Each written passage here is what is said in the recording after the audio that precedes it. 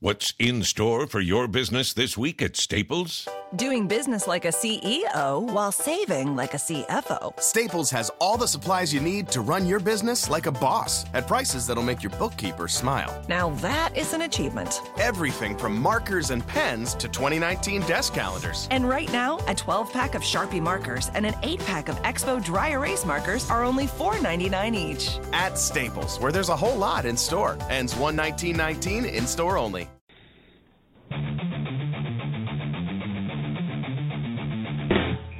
The Big Papa Online Network on Blog Talk Radio is on the air.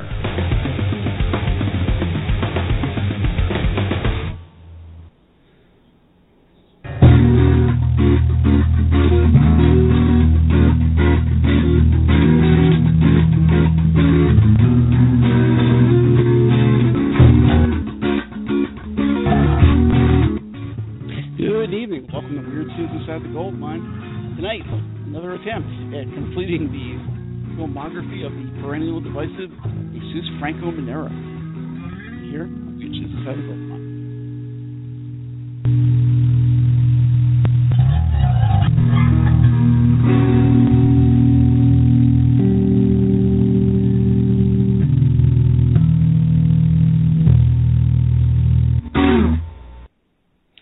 Good evening, and welcome to Weird Tunes Inside the Gold Mine, your essential guide to all things wild and wonderful in the world of cult entertainment. Tonight, we're giving yet another look at the perennial divisive Jesus Franco Manera, favorite son of Spanish, French, and German cult film aficionados everywhere. Once popularly derided and critically despised, a large percentage of Franco's extensive filmography has since been given a reappraisal in the light of HD restorations from any number of cult, quote, boutique labels in the DVD era.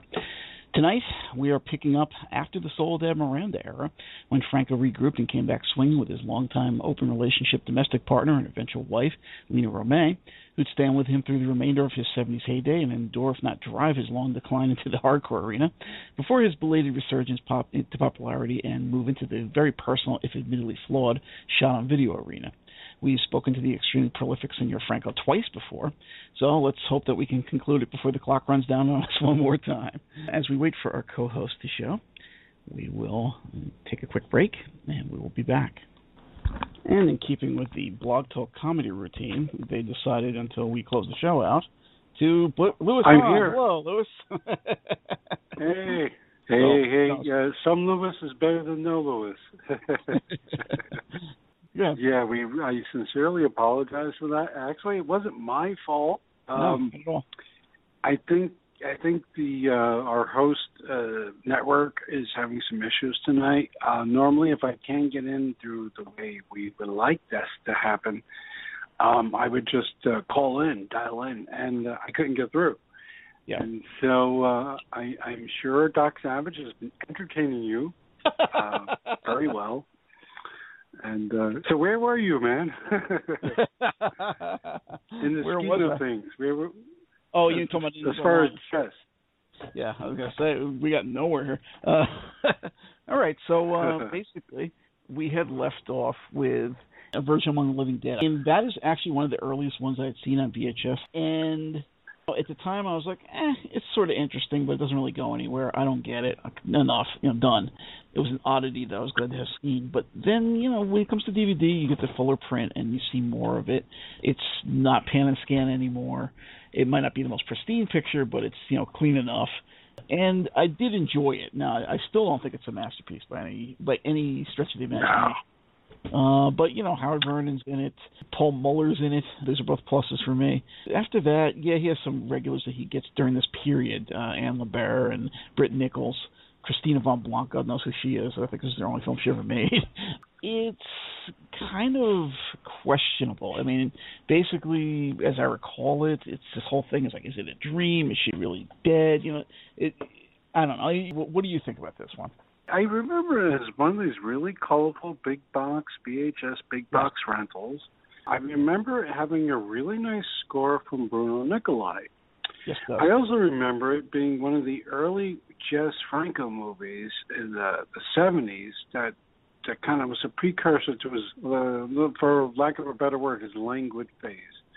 Yeah. He would bounce around a lot during the 70s and 80s, but this kind of film would show up a lot more in the mid-'80s, this kind of Jess Franco picture. I agree with you. It's just there. It's nice to look at. It's finally had a few DVD incarnations in the U.S. and abroad. Not pan and scan anymore. The score sounds nicer. It's an okay movie, but in this period, in this 1-2 year period, 71 to 72, he made a bunch of movies that I really like. I call them guilty pleasures. Yeah, what I was going to say is this period right here, it's on 72 or so, and yeah, it might be 73 as well.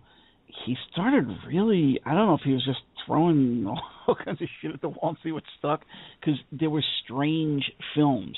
And unlike you, I don't know how much I like them. This is like, well, they're interesting. I'm glad I have them in the collection. Do I think they're like fantastic Jess Franco films? No. Yeah. And this starts with films like Dracula vs. Frankenstein, also known as Dracula Prisoner of Frankenstein, also known as The Screaming Dead. This is actually The Screaming Dead, a Wizard Video title, wasn't that? I think it was. Because they had those third titles and pictures that had nothing to do with anything inside.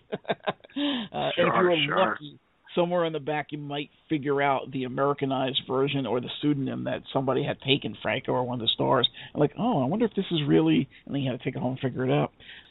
But it's one of the first Denesli films. He did a couple of films in France, right, with Denesli? Yes. Yeah. Howard Vernon's in it once again. Dennis Price is in it once again. Britt Nichols, of course, Anne LeBert. A couple of people that would pop up around this period, Fernando Bilbao, Louis Barbu. Believe it or not, those are two different names. Bilbo and Barbu. It's like the Hobbit all over again. The music score, interestingly, is split between Daniel White and Bruno Nicolai, which is probably the only time you see that in his filmography. Usually it's one or the other. It's kind of like, you can take it as a piece with The Curse of Frankenstein, which is also known as The Erotic Rites of Frankenstein. Also in the film, same cast, just Daniel White doing the music. And apparently, I did not see this version, but there was a version in Spain where they had added extra scenes with Lena Romay in it. Which I've seen. I've seen that, yeah. These two films are kind of a piece. I mean, they were both like, you're wondering what kind of drugs he was taking. They're not. It sounded like they would be straight horror films. They're not. They're not typical Franco films. They're not very sexy. They're just like, the one reminded me, because there's something about like a woman that's turning into a chicken or some crap. It reminded me. That's Anne LeBert, the freaking crazy bird woman who tries to cannibalize people. It reminded me of that stupid giallo that people love for some reason, Death Laid an Egg. I'm like, this is just, I don't know, somebody's tripping on some bad drugs here. That's the only thing I get off of these films. I mean, they have good casts, overall, because you have people like that, But, I don't know. I mean, again, something I take it you don't like them. Well, I'm glad to have them in my collection as oddities, but if I had to say, okay, well, which 25 Francos are you going to keep, they'd be the first out the door. Oh, well, give them to me. No, I already have them. I actually like these movies.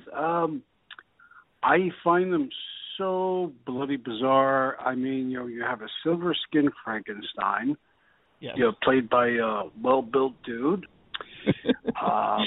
You have it's Jess.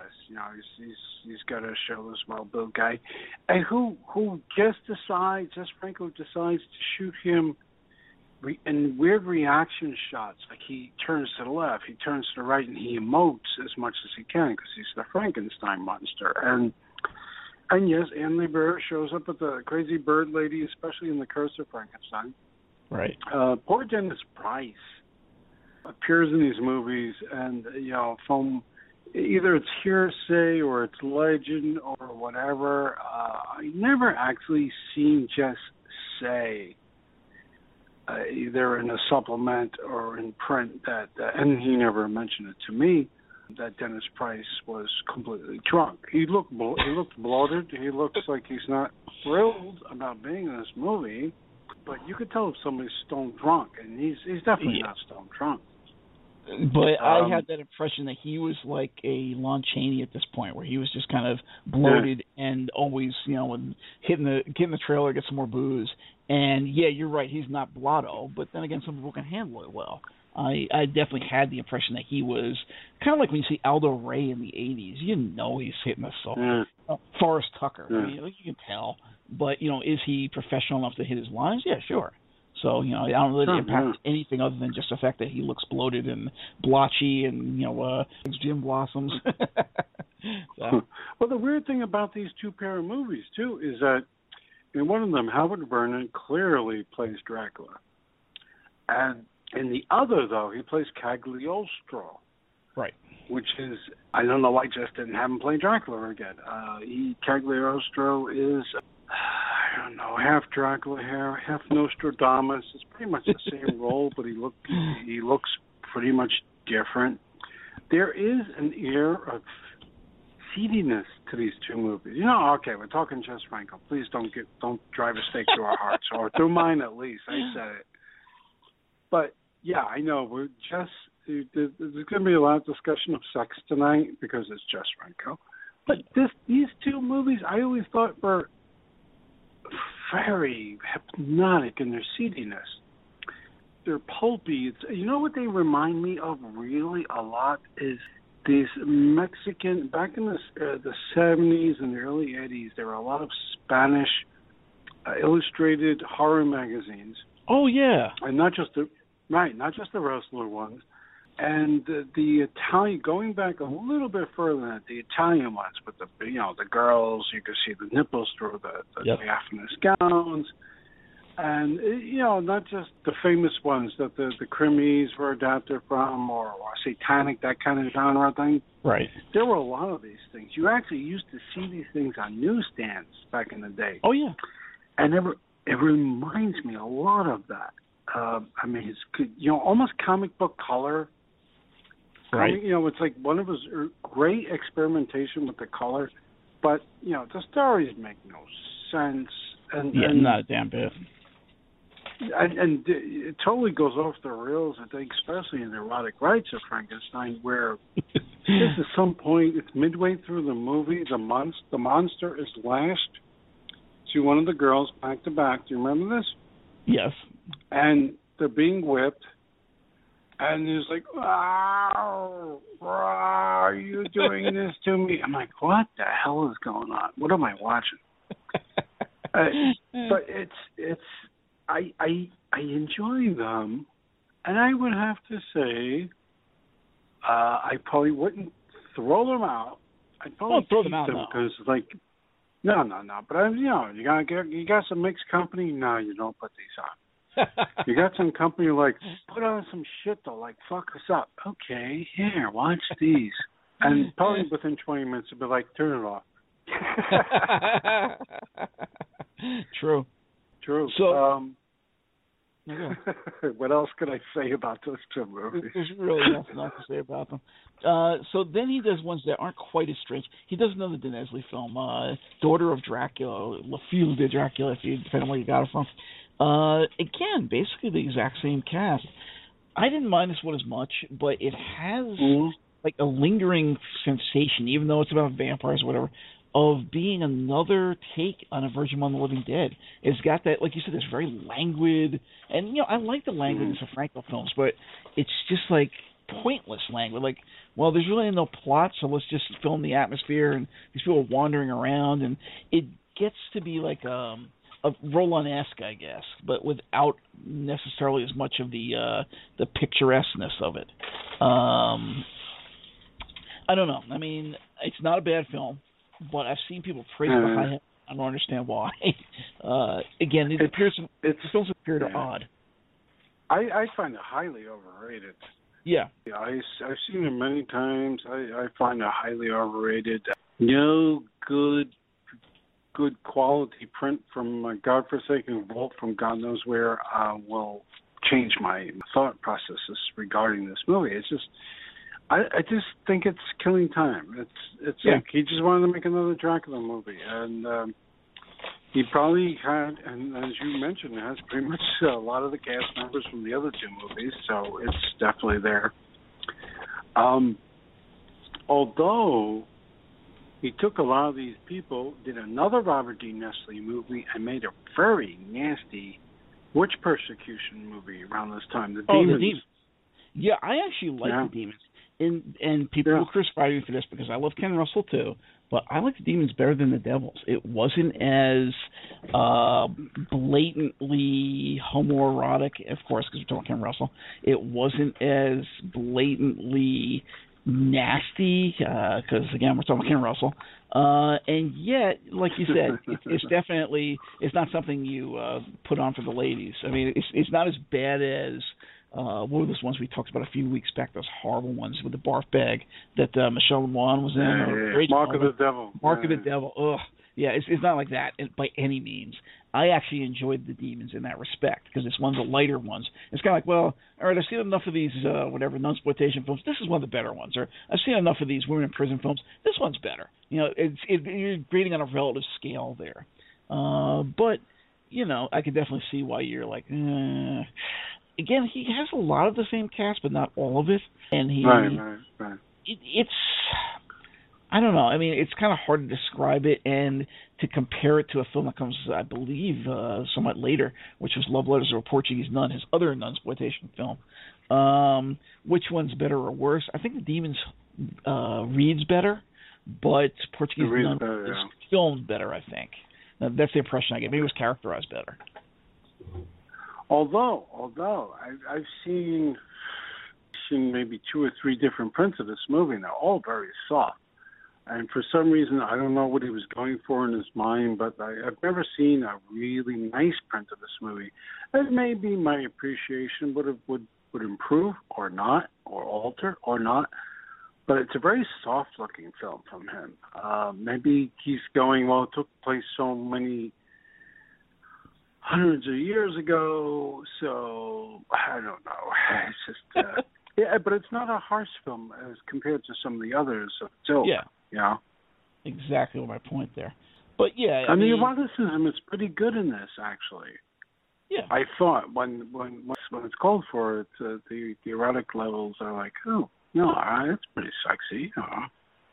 Yeah, for one of these sort of nunsploitation / Inquisition films, you're right. I mean, it's not as sleazy as it can be. It's definitely got more of a erotic charge to it in the right sense.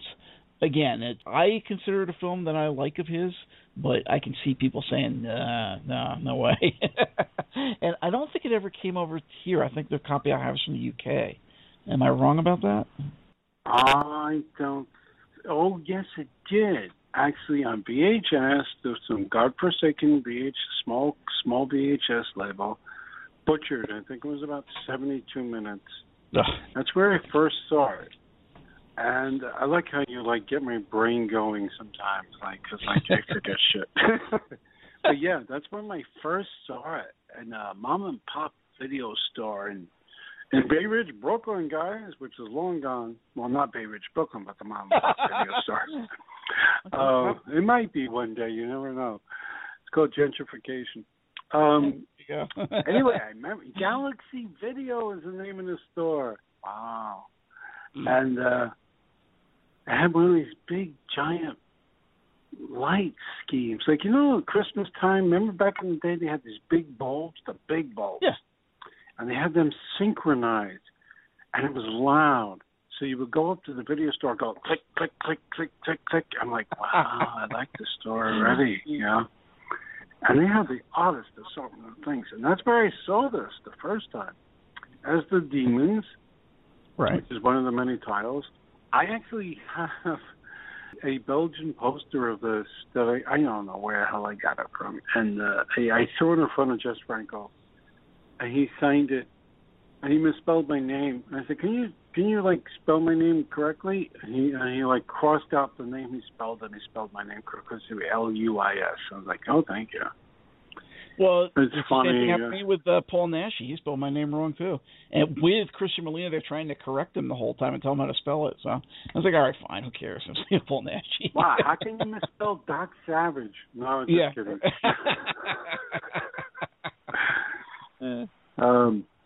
But a lot of the pictures, unfortunately, around this period are pretty sucky. Yeah, and that's why we talk about how The Demons was decent for one of these nunsploitation / television films. I don't know. What did he shoot out? Like 20 movies in this year? I think there's a lot of it, and that's why you get so much crap.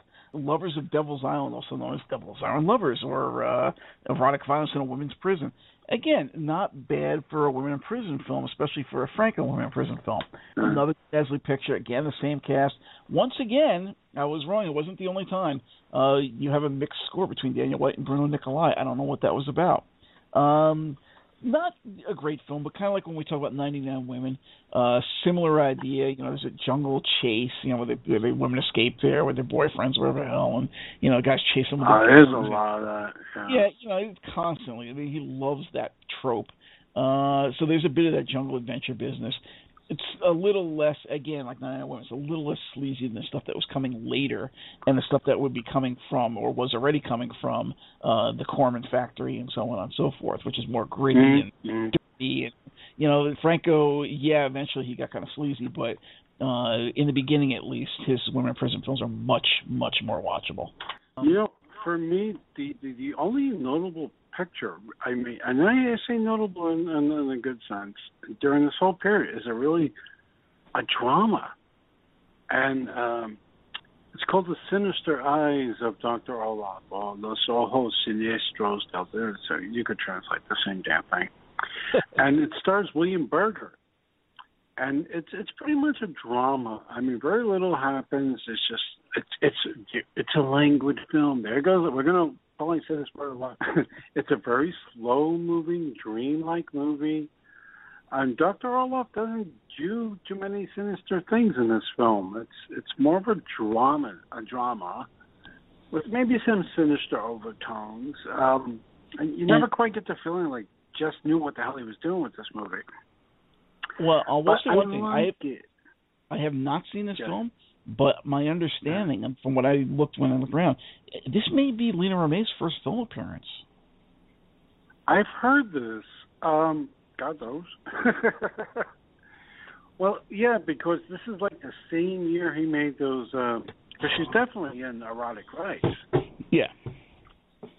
So, I mean, what was shot first? Remember, who knows?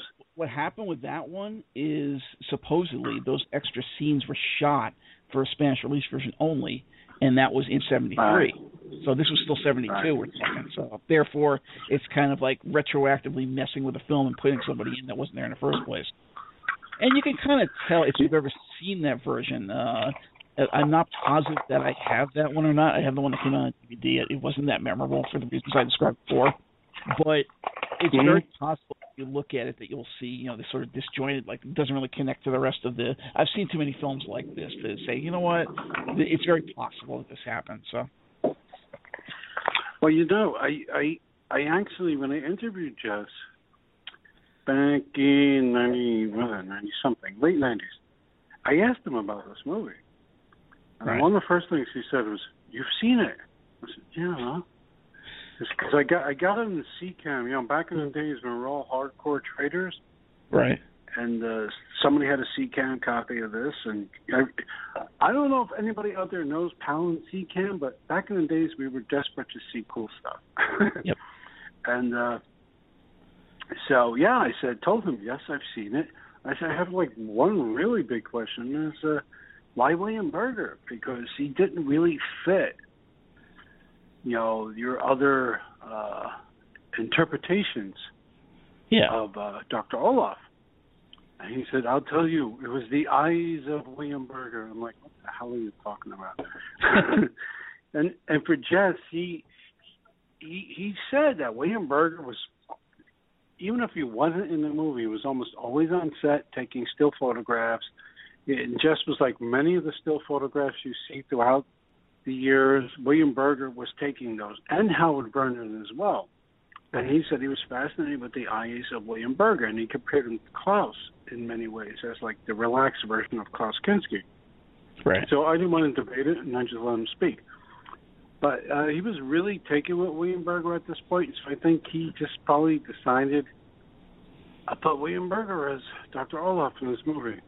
Yeah, the only thing I know Berger from regularly is his spaghetti westerns or his paella westerns. Spaghetti westerns, I agree. And, with you. Yeah, you know, I would not think that of him. He's just kind of like tall and blonde and, a little square-jawed, maybe like odd look, but there's nothing special about his eyes. It's just not like, what you said about Kinski, like, oh my God, he's crazy. But, or even Howard Vernon, because he's got kind of those pop eyes where he's like really staring intensely.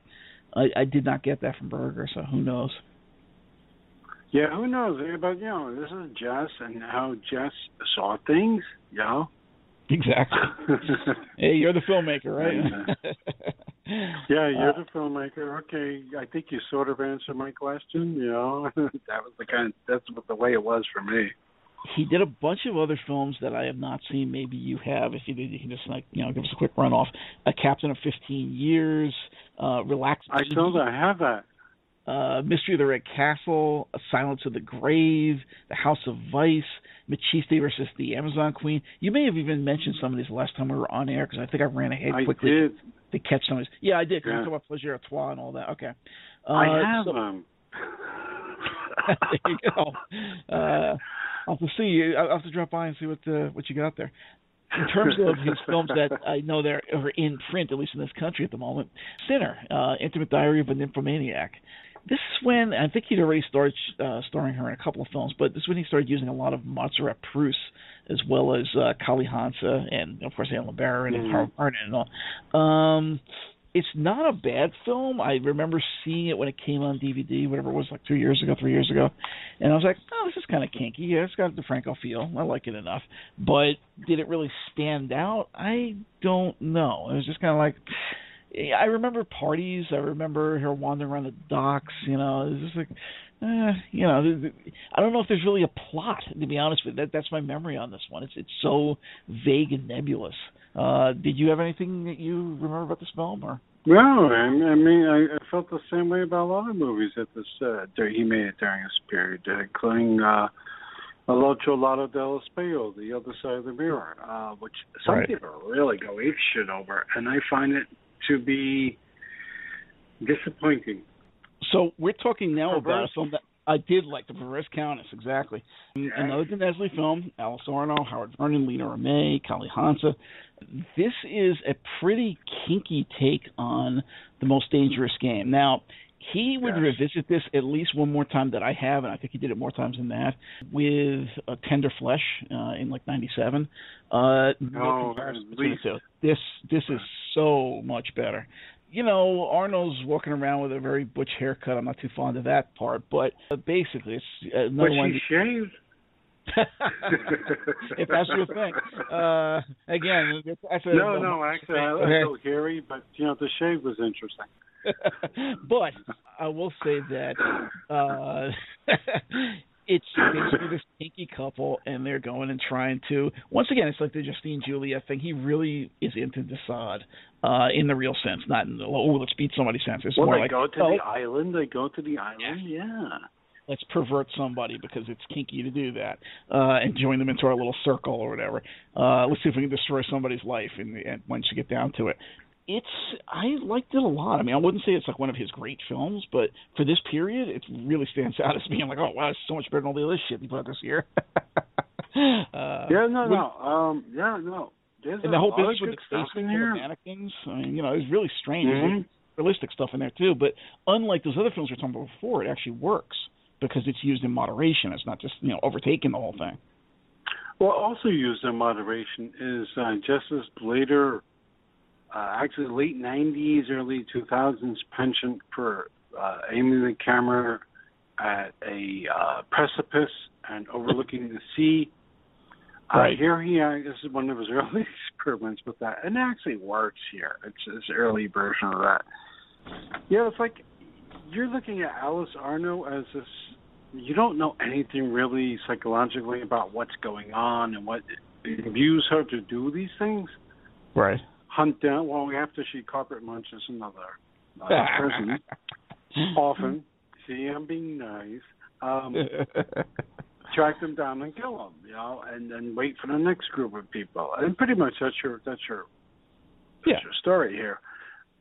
But it's done very slowly, and it's some of it's almost hypnotically bizarre. There's like 3 versions of this out there. I remember the French one being more harder than the other one. You know. Oh, the Munchers. It doesn't matter if it's corporate Munchers.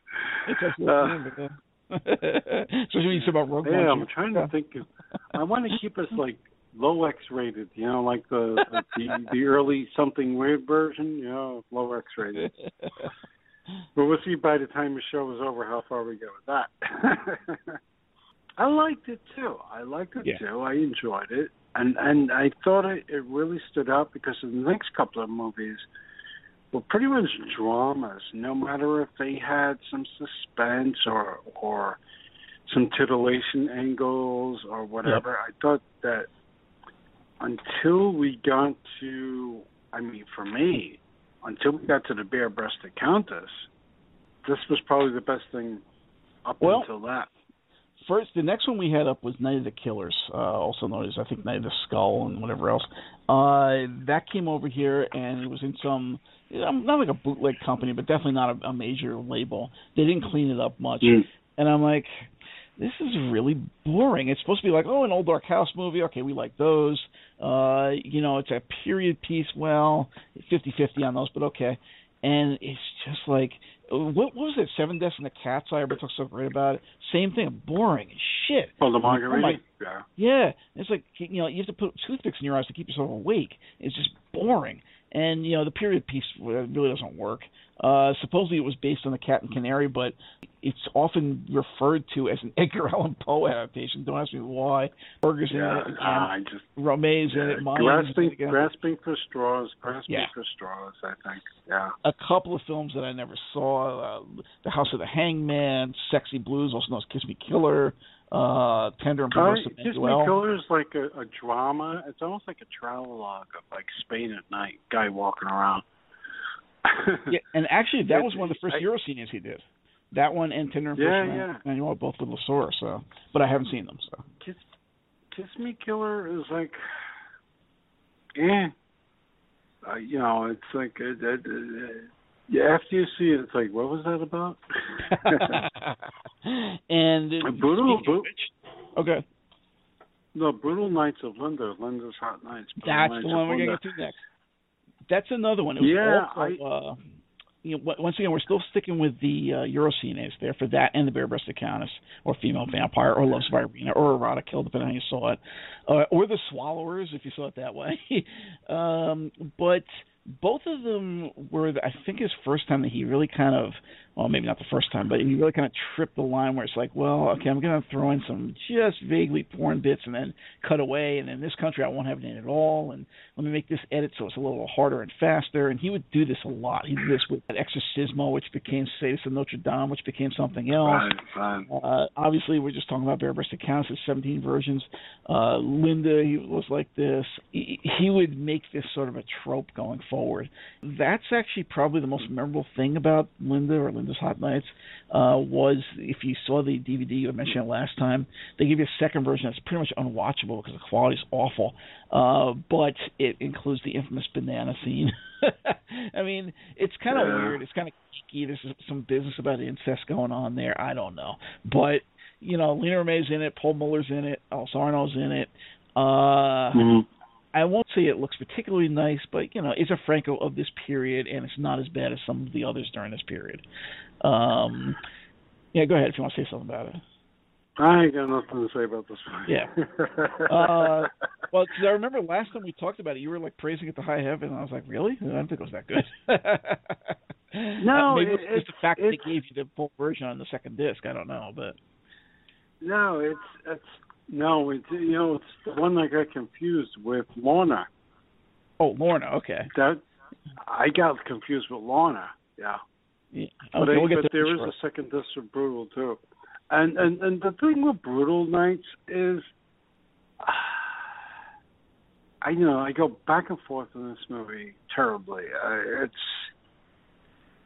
It's neither sexually enticing or boring. It's just, I think it leads up to his much better pictures in this realm. Yeah, definitely. So of course we had Bare-Breasted Countess.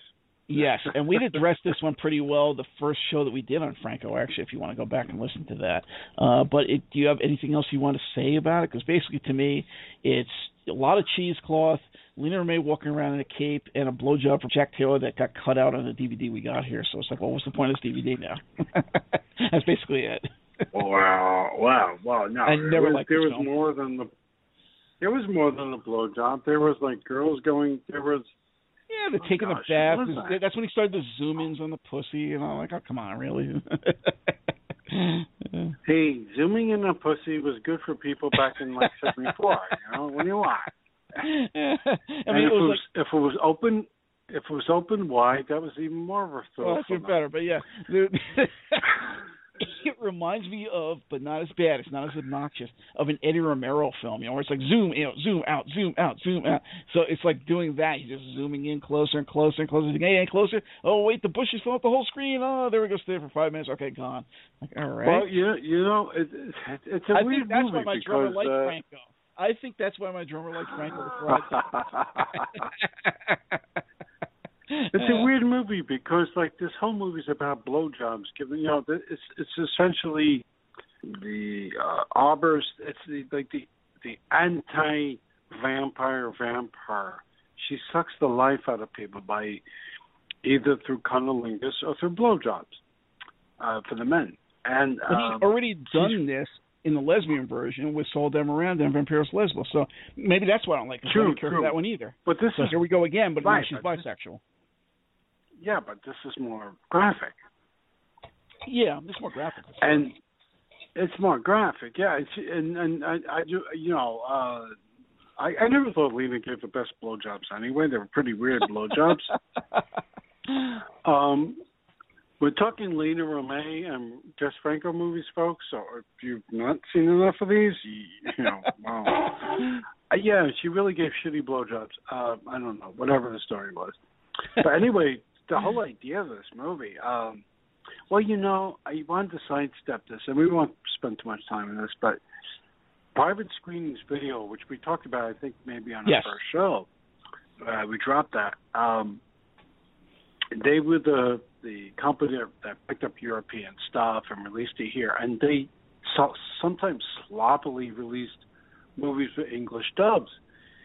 And what the hell was the name of the Private Screenings version? Do you remember that? The Loves of Irene? That was Loves of Irene. Yeah, that was the best version of this.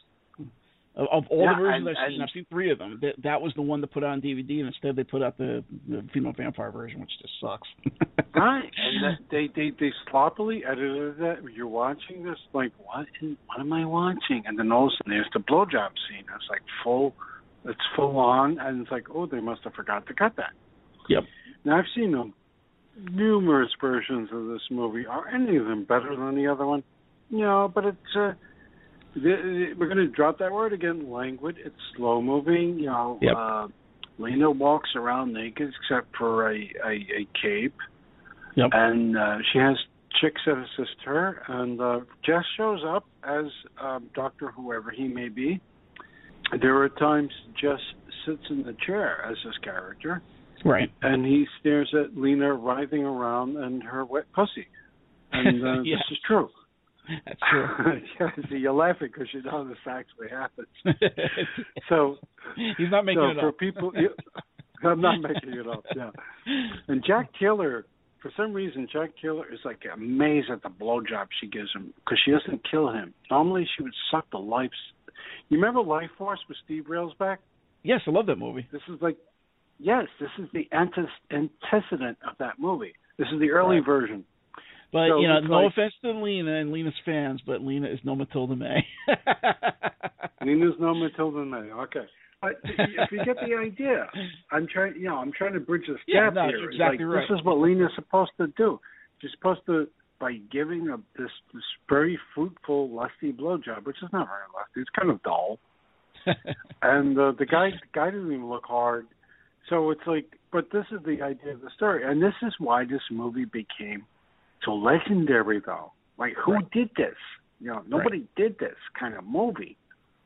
Yep. And Which is why the It's a great DVD that we movie. have in this country is even more of an abomination. Because it's like, well, there's no reason for this to exist. You know, you want to say, okay, well, I can only put it in certain markets properly, then do that. Just don't put out some bowdlerized version. Say, oh, here you go, and that's it. And nobody's going to put it out ever again because there's already a version out there. I really hate companies like that. That just pisses me off. So. Yeah, but that's why I give kudos to the company that released Lorna. Who Yes. was it? Well, Lorna was Mondo Macabro, wasn't it? And Severin did Linda. Yeah, I think you're right. Yes. Do I have to go to the shelf? So anyway, he did a couple more films that, once again, I had not seen. We're going to 74 now. Nuns in Madness, The Troublemakers, The Amaduzes, also known as The Big Pain in the Ass. Believe it or not. Oh, you're right. You're right. I just Sexiest Man in the World, also known as Sexy Erotic Job or Der Sex Playboy, and Celestine Made at Your Service, which I understand recently came out in Germany, but I think it didn't have subtitles or something. Well, okay, that doesn't help me. Yeah, I've seen that. It was pretty dull. Yeah. But then we get to the one that you had mentioned, which is Lorna the Exorcist. First of all, I did not... I mean, it wasn't bad. It was just a strange film. I'm not sure what he was trying to get at here. I guess it was supposed to be one of these, exorcist possession type films, but it didn't really strike me that way to my memory. I thought it was just more of a typical, almost like Sinner, like a sex film. And okay, I don't know, whatever. With a weird-looking woman at one point. It's a strange movie because we have to gather as the movie goes on, as a movie. If you're watching the film, any version you see, and there's 2 or 3 of them on this disc from Mondo. This guy in the past had a sexual transgression with this really strange looking chick. Yes, that's what I was going to say. She was kind of freaky. Pamela Stanford. Yep. Yeah. She's like a drag queen. Forget about her. Yeah. She's like a drag queen, even though she's a woman. And she curses him, and not just verbally, but and so. You there? Pamela Stanford. Yeah, it was like the drag queen looking type. I don't know how much we're going to do in the editing here, but the husband, who was played by, help me out. Let's see. Lorna was Pamela Stanford. I didn't even take the names. It wasn't anybody important to me. Okay, well, we know it wasn't Howard and it wasn't Paul Mueller, but it was somebody who we frequently see in the Franco films of this period. And he had a... it's not really spelled out. It's not really directly conveyed to us, but we know as the film progresses, he had a liaison with Lorna. They had sex, they had a child. We're not even sure if Lorna is or is not their child. Right. And he's obviously having problems with his wife sexually. I mean, they do it, but she's not happy. You can see the wife is not happy, and this guy's taking calls from some woman, and Franco cuts to the wife, and she's displeased. And I thought that was handled pretty well. It's not the usual Franco, sleazerama. And the thing is, the guy meets Lorna, and she pretty much, your daughter is owned to me. It's our agreement. So you're not sure, is Lorna the embodiment of the devil, Satan, some kind of dark thing that happened in this guy's past? And there's also a hint of whatever wealth you have, with whatever success you have, is partially due to me. And this is Lorna's the result, and you're kind of like, big WTF with this movie. Exactly, right. But for some reason, Pamela Stanford, who has appeared in other Franco movies, she's not a looker, she's thin, but I've seen her look much better, and on the verge of hotness. But in this movie, she's got way too much eyeshadow, and she's got way too much eyeliner, and she's really on the verge of anorexic in this film. And so,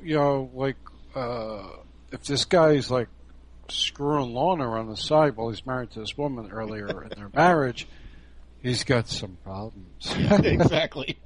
Lorna looks like a tranny. Nothing against trannies. Hey, I used to take the train, the New York Transit train a lot, and I saw some that are, you wouldn't know. That's another story. But Yeah, Lorna really looks like Yeesh. But so my whole thing here was if this was a transgression that happened earlier in their marriage, and Lorna may or may not be the result. What is this big hold? The guy freaks out every time she calls him, every time he meets her briefly. Yep. And then of course Lorna has an insatiable sexual appetite. Hey, it's a Franco movie, and I liked it though because I thought it really hammered the walls down. Tried to break through the walls of a lot of things, but this one you really had to figure out. Oh, I think this is what's happening. Usually Franco's a little bit more direct. Exactly. It doesn't spell out what the hell's going on. So even though there is sort of a plot and you can follow it, it's not like, Necronomicon or something where it's just like, blah, blah, blah. Or even the one with the bird lady that we're talking about, what was it, Prisoner Frankenstein? Yeah. This one has a narrative. It's just like kind of a stupid one. Like, okay, well, what's everybody's motivations here and why are they so upset and do we really care and why is this guy messing around with this tranny and, whatever. But, did I like it? Yeah, it was all right. It's one of those. It seems like the ones that I've been getting later in the my collection of Franco films, the ones that have come out more recently, have been really lesser. So whoever was picking films in the beginning for the first however many years of DVD, whether it's in this country or in Europe, had better taste, and they kind of said, you know what, let's shy away from these ones. And then we start getting to stuff recently, like Lorna and Linda. And, okay, yeah, they're all right, but it's not the same level. It's definitely not like Soledad Miranda level. It's definitely not Orloff or Sadistic Driver or Klaus level or Red Lips level or even the stuff that he did with Erwin Dietrich level. It's kind of like, okay, well, I'm glad I saw it. I'm glad I got in the collection, but so what? Well, yeah, and to add to that, the recent release, it's a 3-disc set, I think it was, really astounding. I mean, nice, and you had a disc of the hard version, and what else was there? Like extras and maybe a soundtrack, and it was really nice. That I don't know if I had money to blow like this, and I was a company, I would pick this movie to do. If exactly, I was right. A there are better films they could have picked. There are better soundtracks they could have picked. But the fact that they did it, I was like, okay, well, I appreciate that. It was definitely totally a fan service thing. And kudos to them for doing it. Exactly, right. So, not knocking it. I appreciated it. So, let's see. Then he did a film called Exorcismo or The Sexorcist or whatever you want to call it, which later kind of turned into The Silence of Notre Dame. I had originally seen that version on VHS, and then when it came to DVD as Exorcismo, it was like, this is sort of right, but totally like a different film. And I really wish that they had included the alternate version, or somebody else had put the alternate version out, because it's not even like, well, it's the same film. Like, no, it's really not. It's kind of two completely different films. The Silence of Notre Dame was more this guy. It was like, I don't know if he was supposed to be like a defrocked priest or something, but basically he was a pervert. He had all these issues, and he was going around and, like a ripper, basically, going and killing all these prostitutes or whatever the hell. Mm-hmm. And this one, Exorcismo, was a lot different. I mean, there were some of the same scenes. Some of it was sexier. They definitely had more eroticism in this version. But, like I said, it was a very different film. So I really wish that they had given us both versions. But other than that, did I like it? Yeah, definitely. And in some respects, probably because of the eroticism and probably because obviously it's DVD cleaned up print as opposed to that muddy VHS print, it's the better one to have. But, I do wish we had both. I never liked this movie, and it's interesting. I went way out of my way back in the days. I got a French, I got a Spanish, possibly I got my hands on a German one. I wanted to see more, as much as I can. And each time I got my hands on another cut, they seemed to be a different film. Right. Which totally fucking freaked me out. I was like, is this a different movie? No, it's the same movie. Exactly. Exactly what I was trying to say. It's very dark. It's actually darkly shot as well. And it's, I don't know. There's just something about it. It's not like we were talking about Lorna, and we had to ascertain what was going on. It was pretty clear. Well, you know what's going on, yeah. Yeah. I didn't like it. I just I'm not a fan of this one. Never have been.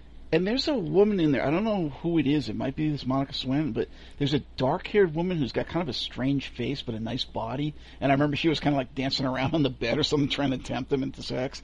I remember that scene in particular from both versions, and I liked her for some reason. But that's a trope of Franco's. He uses that a lot. He I don't know. Maybe we should go over to Spain, Women roll around in the bed and they spread their legs wide and they have the human bush thing going on. And he does it a lot. And then he zooms in and it's like, oh, is that supposed to get us hard? Or it reminded me in that respect, this scene of Roland, the Demoniacs, yes. Which I don't know if the DVD version cut that scene or if it was less emphasized, but one of the VHS versions that I had back in the days that you were running Blood Times and all that, had a much more extended scene. It was actually a French version that was subtitled, and it had Joelle Kerr, who I was always hot for, dancing around on the bed and tempting her pirate boyfriend or whatever the hell, and in all her new glory.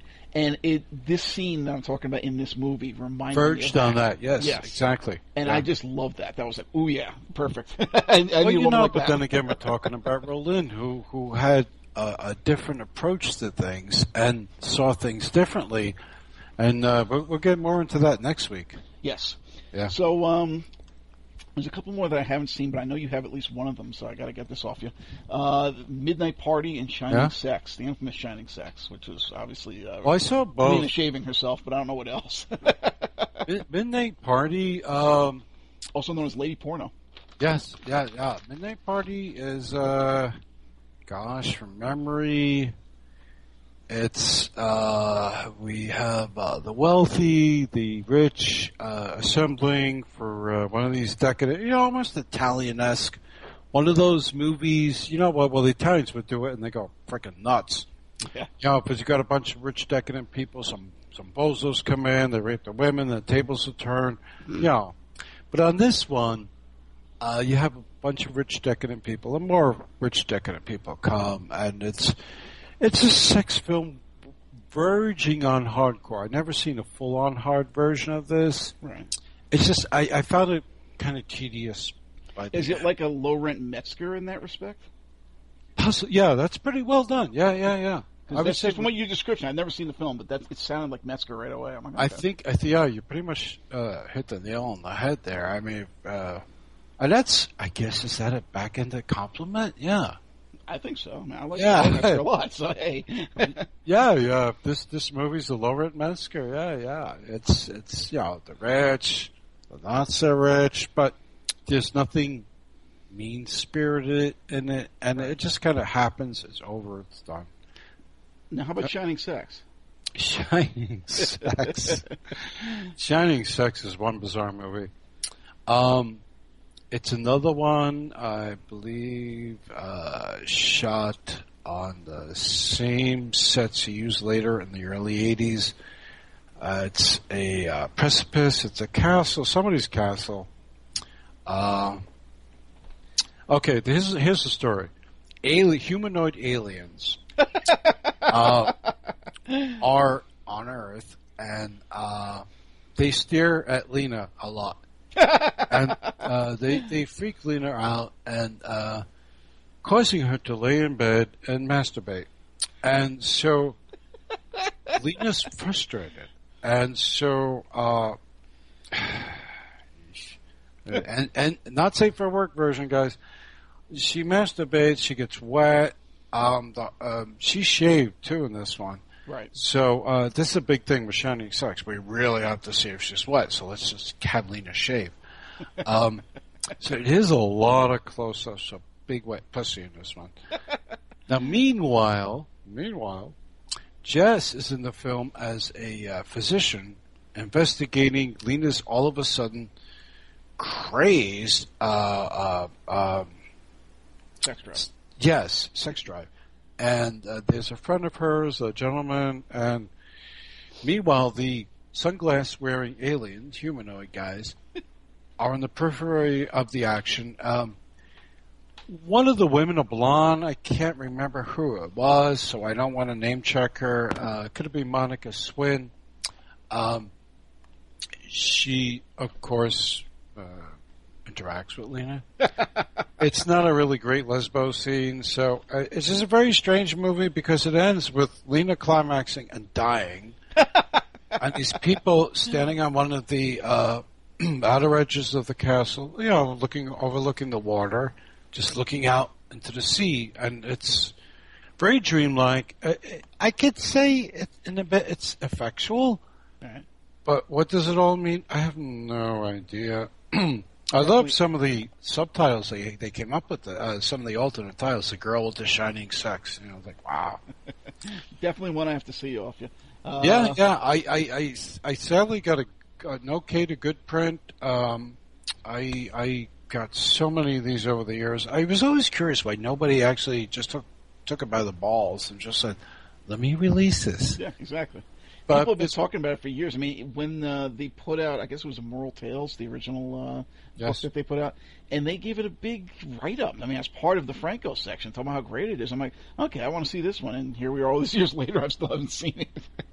Yeah, and I think probably, most likely, the reason why is because, but I don't know, maybe Severin will do it. It's just the obvious sex angle of this film. So after that, we have something called Desage Juliet. Again, I don't know if I've seen some of these. Women in a Golden Cage, I may have seen because that sounds like one of those women in prison jobs. Several of these were for Eurocine. This is definitely Eurocine. Apparently, Frank only directed a few scenes of this one. There was an unfinished film called Mandinga. They were supposed to have William Berger in it, but obviously never got completed. I've never seen that either. Yeah. There are women in prison films that he did at this point, which I definitely have.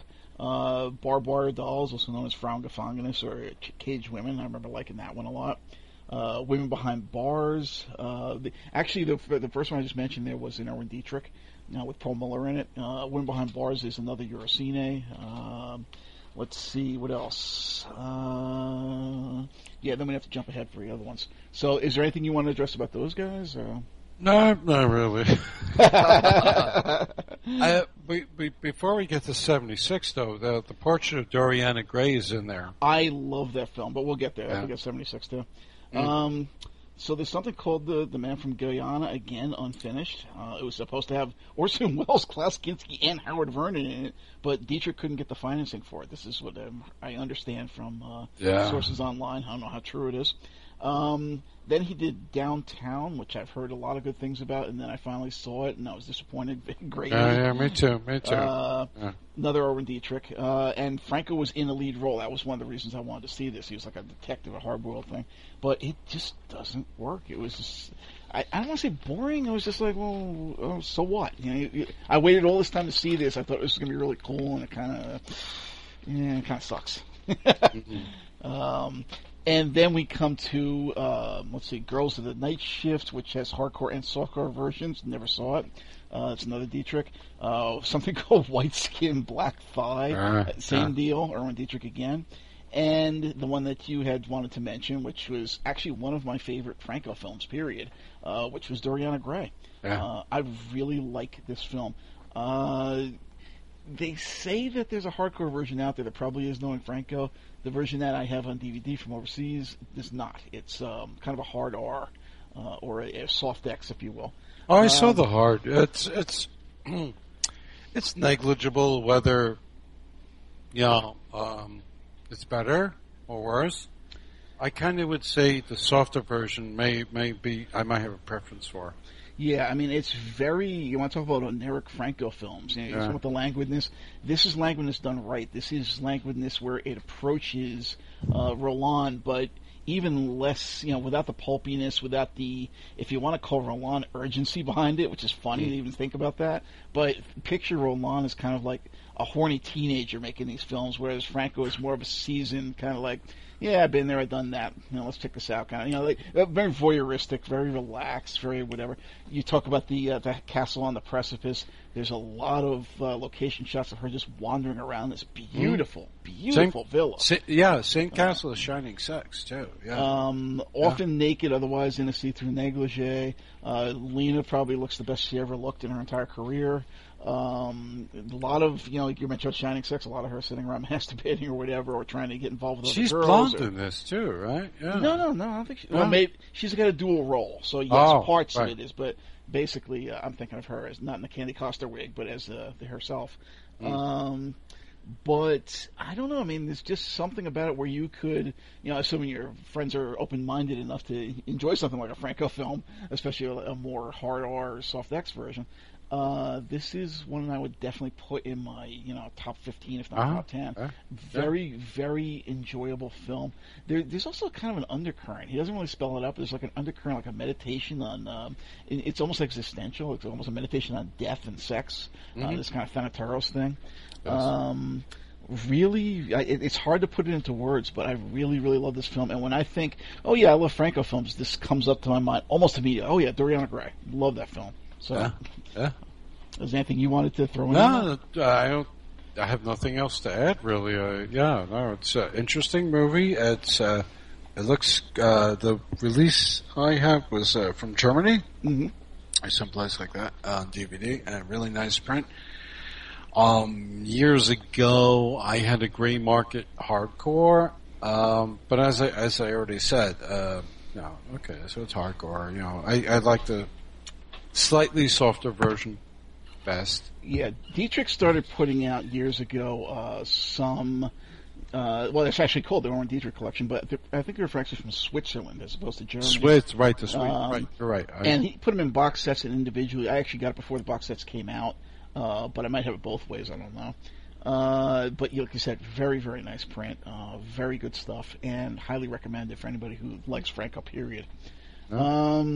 So then there's another couple that I may or may not have seen. I know I haven't seen Around the World in 80 Beds, which is, again, he's working with Dietrich pretty much straight through at this point. Me neither. Love Camp, I may have that. I think I do, actually. I saw it. Prison. Something called The Slaves, The Sklavinen. Again, I think that's another one of these. I have that. I think I have it.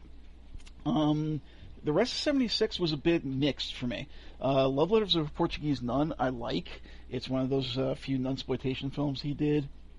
Whether it's better or worse than The Demons, I would say it's a little bit lesser, but maybe more sexual. So in that respect, I did enjoy it.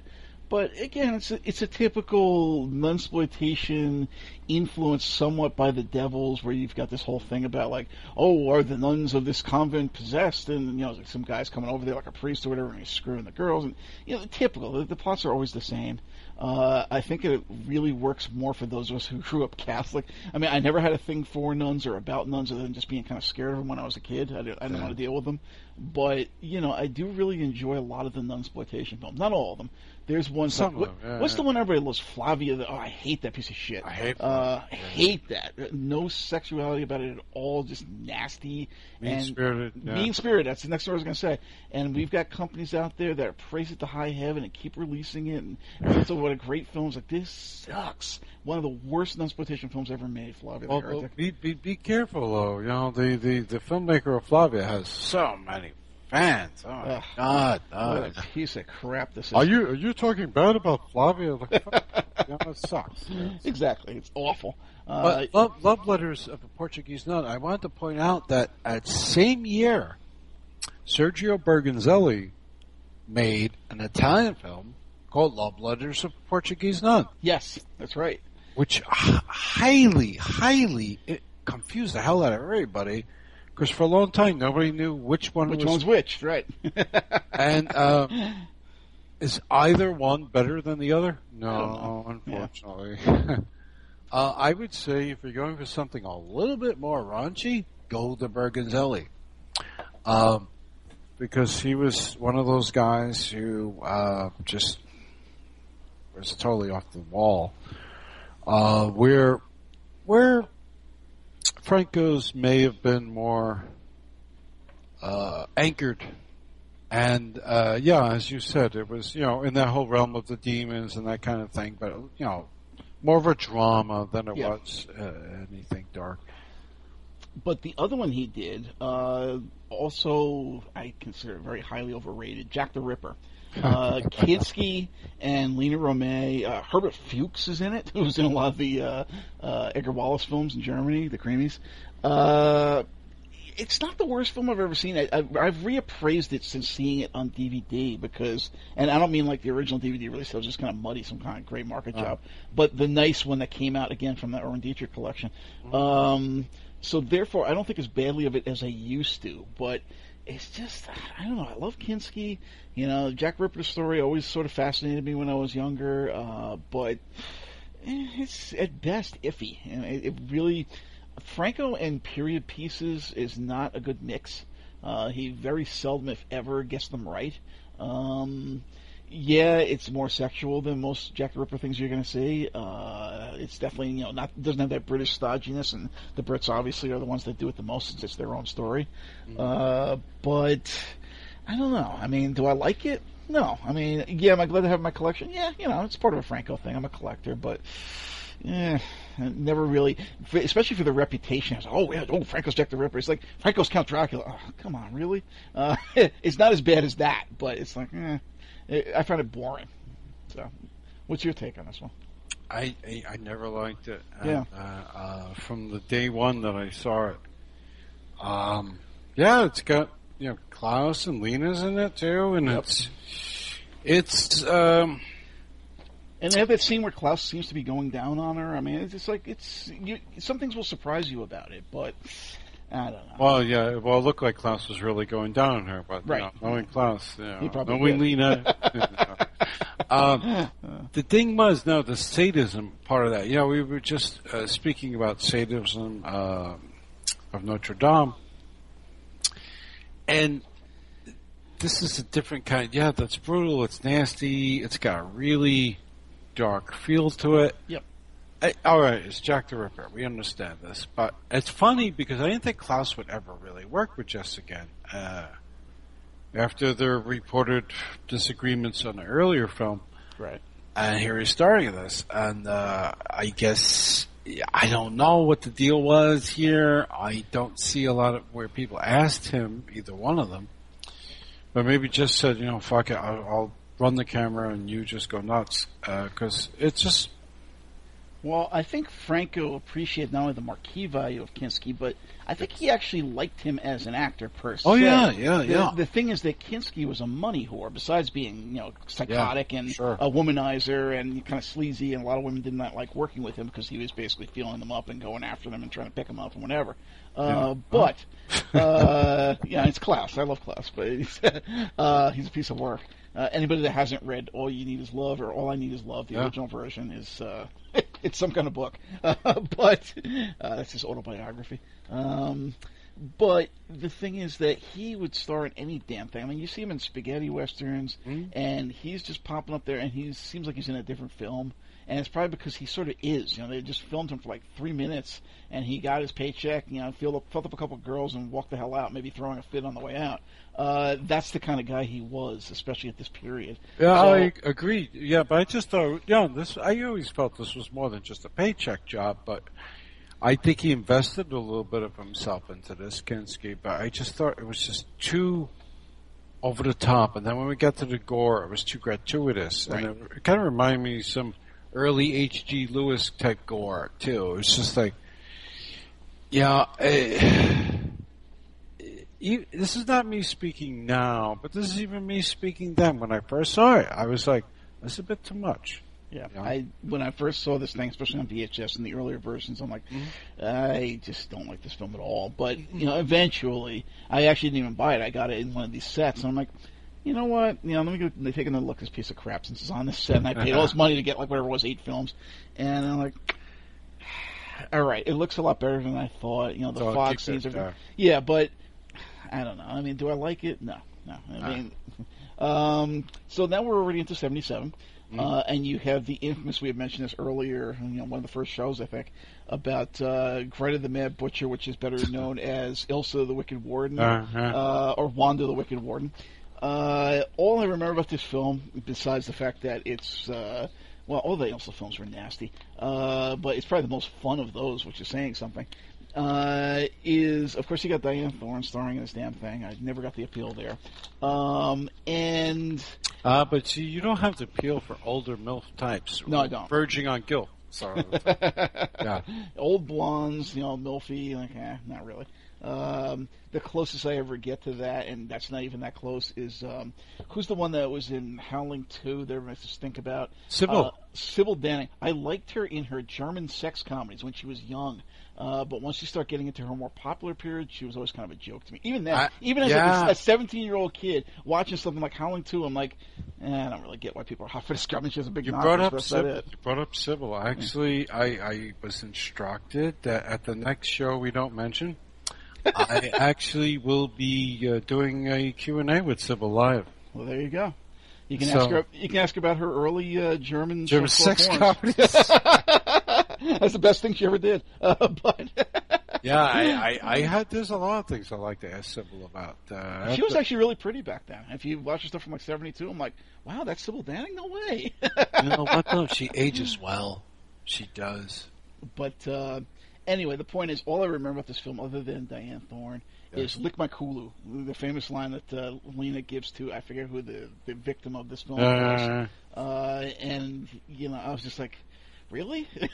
That's stupid, a little low, even for something like Franco. I'm like, right. But there was a funny thing that came out of this movie is that for a long time, Diane Thorne, who said to the late Steve Squires, who was a Fangoria writer, Starlog writer, he tried to get close to a lot of Franco people, and he failed, he succeeded, it depends on levels, but he got pretty close to Diane Thorne, and he said to me that Diane Thorne was very, very unhappy with this film because she believed that Jess shot her from angles she was unaware of.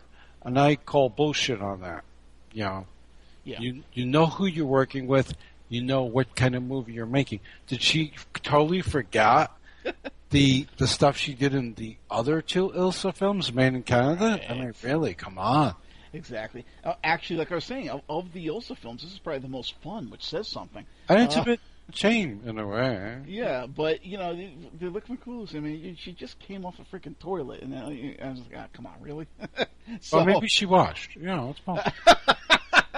Or she used the paper. In any case, that's all I remember about this freaking film was that scene. I'm like, oh, come on. So then we move on to a film another one I like a lot, Sexy Sisters. With Jack Taylor and of all people, Corinne Gambier and Pamela Stansford, who we mentioned earlier with Lorna. It's pretty good. I mean, Sexy Sisters, Voodoo Passion, and to a lesser extent Blue Rita, all pretty decent films from this period. I mean, yes they are softcore bordering on hard R/soft X, but for what little plots they have, they're highly entertaining. They're kind of travelogue-esque, especially when you get to Voodoo Passion. And I think, they're kind of blurs, but there's always some sort of subtext of, voodoo or magic, and of course a lot of sexuality. In this one, I think, isn't she like messing around with her sister? Or what was the deal with this? Kinky stuff. Again, Erwin Dietrich. And all these were Erwin Dietrich for a while here. I have to say that these movies turned me on to Karen Gambier, and I searched out a lot of the Max Pikas pictures she did. And I found her very hot, and I was surprised. I thought she only did softcore, and it's funny, at the time, we're talking mid to late 90s, I had some friends of Karen's, and who thought she only did softcore. I'm like, dude. Everything you see softcore was hard. And actually, she was in a movie with one of your favorites, Mary Mendham, Rebecca Brooke. Right. I just think For Karine... Pikas. Yeah. Yes, I just think Karine was a natural. Sort of like Lena. She was like the French, she's French, she's blonde. Sort of like what you don't normally go for, my co-host. Yeah, but I do like Karine. Yeah, so. Yeah, so there's something there, yeah. The French girls, I've always had a weakness for. I've got to give that an exception. Yeah, I still prefer the dark-haired ones over the blondes, but, everything from somebody, quote-unquote, straight like Julie Delpy to people that are kind of sleazy like Bridget LaHaye or, Karine or... Annie Bell. I mean, I just kind of like them all. I mean, there's something about and Karine has made some really, really good movies. Some even though they fall into the pornographic realm, they're really good stories. Two-Way Mirror is one that I really liked a lot. And I don't know how much we'll be able to get to when we get to the French films, but I definitely want to touch on Max Pikas because even just in terms of his crime films, which I'm more familiar with, I do like him a lot. He's actually a much better filmmaker than people. Oh, he's talented. Yeah, definitely. So is there anything else you want to say about Sexy Sisters in particular? Or? No, I think we've got that. And right. I agree with you that a lot of these, there's a lot of films in this Erwin C. Dietrich section. Woman in Cell Block 9, Call of a Blonde Goddess. Yep. Although Blue Rita, Blue Rita's probably the least of them, actually. Really? You thought it was the least? I thought compared to Sexy Sisters and Voodoo Passion, yes, because I like those much better. Yeah. I still like Blue Rita a lot. And the thing about these films that I want to say before you get to your hold your thought there is they're all very sexy. I mean, there are films, there's some Roland films that are very sexy. There's some Joe D'Amato films that are very sexy. Franco films from this period are extremely sexy. I mean, they're the kind of thing that, it depends on what kind of girlfriend you got or wife, but, these are the kind of films that I would show to my wife, and we would both get turned on by. I mean, this is not, it's sleazy, but it's not like, disgusting sleazy. It's kind of like a Black Emanuelle film with, that sort of a feel.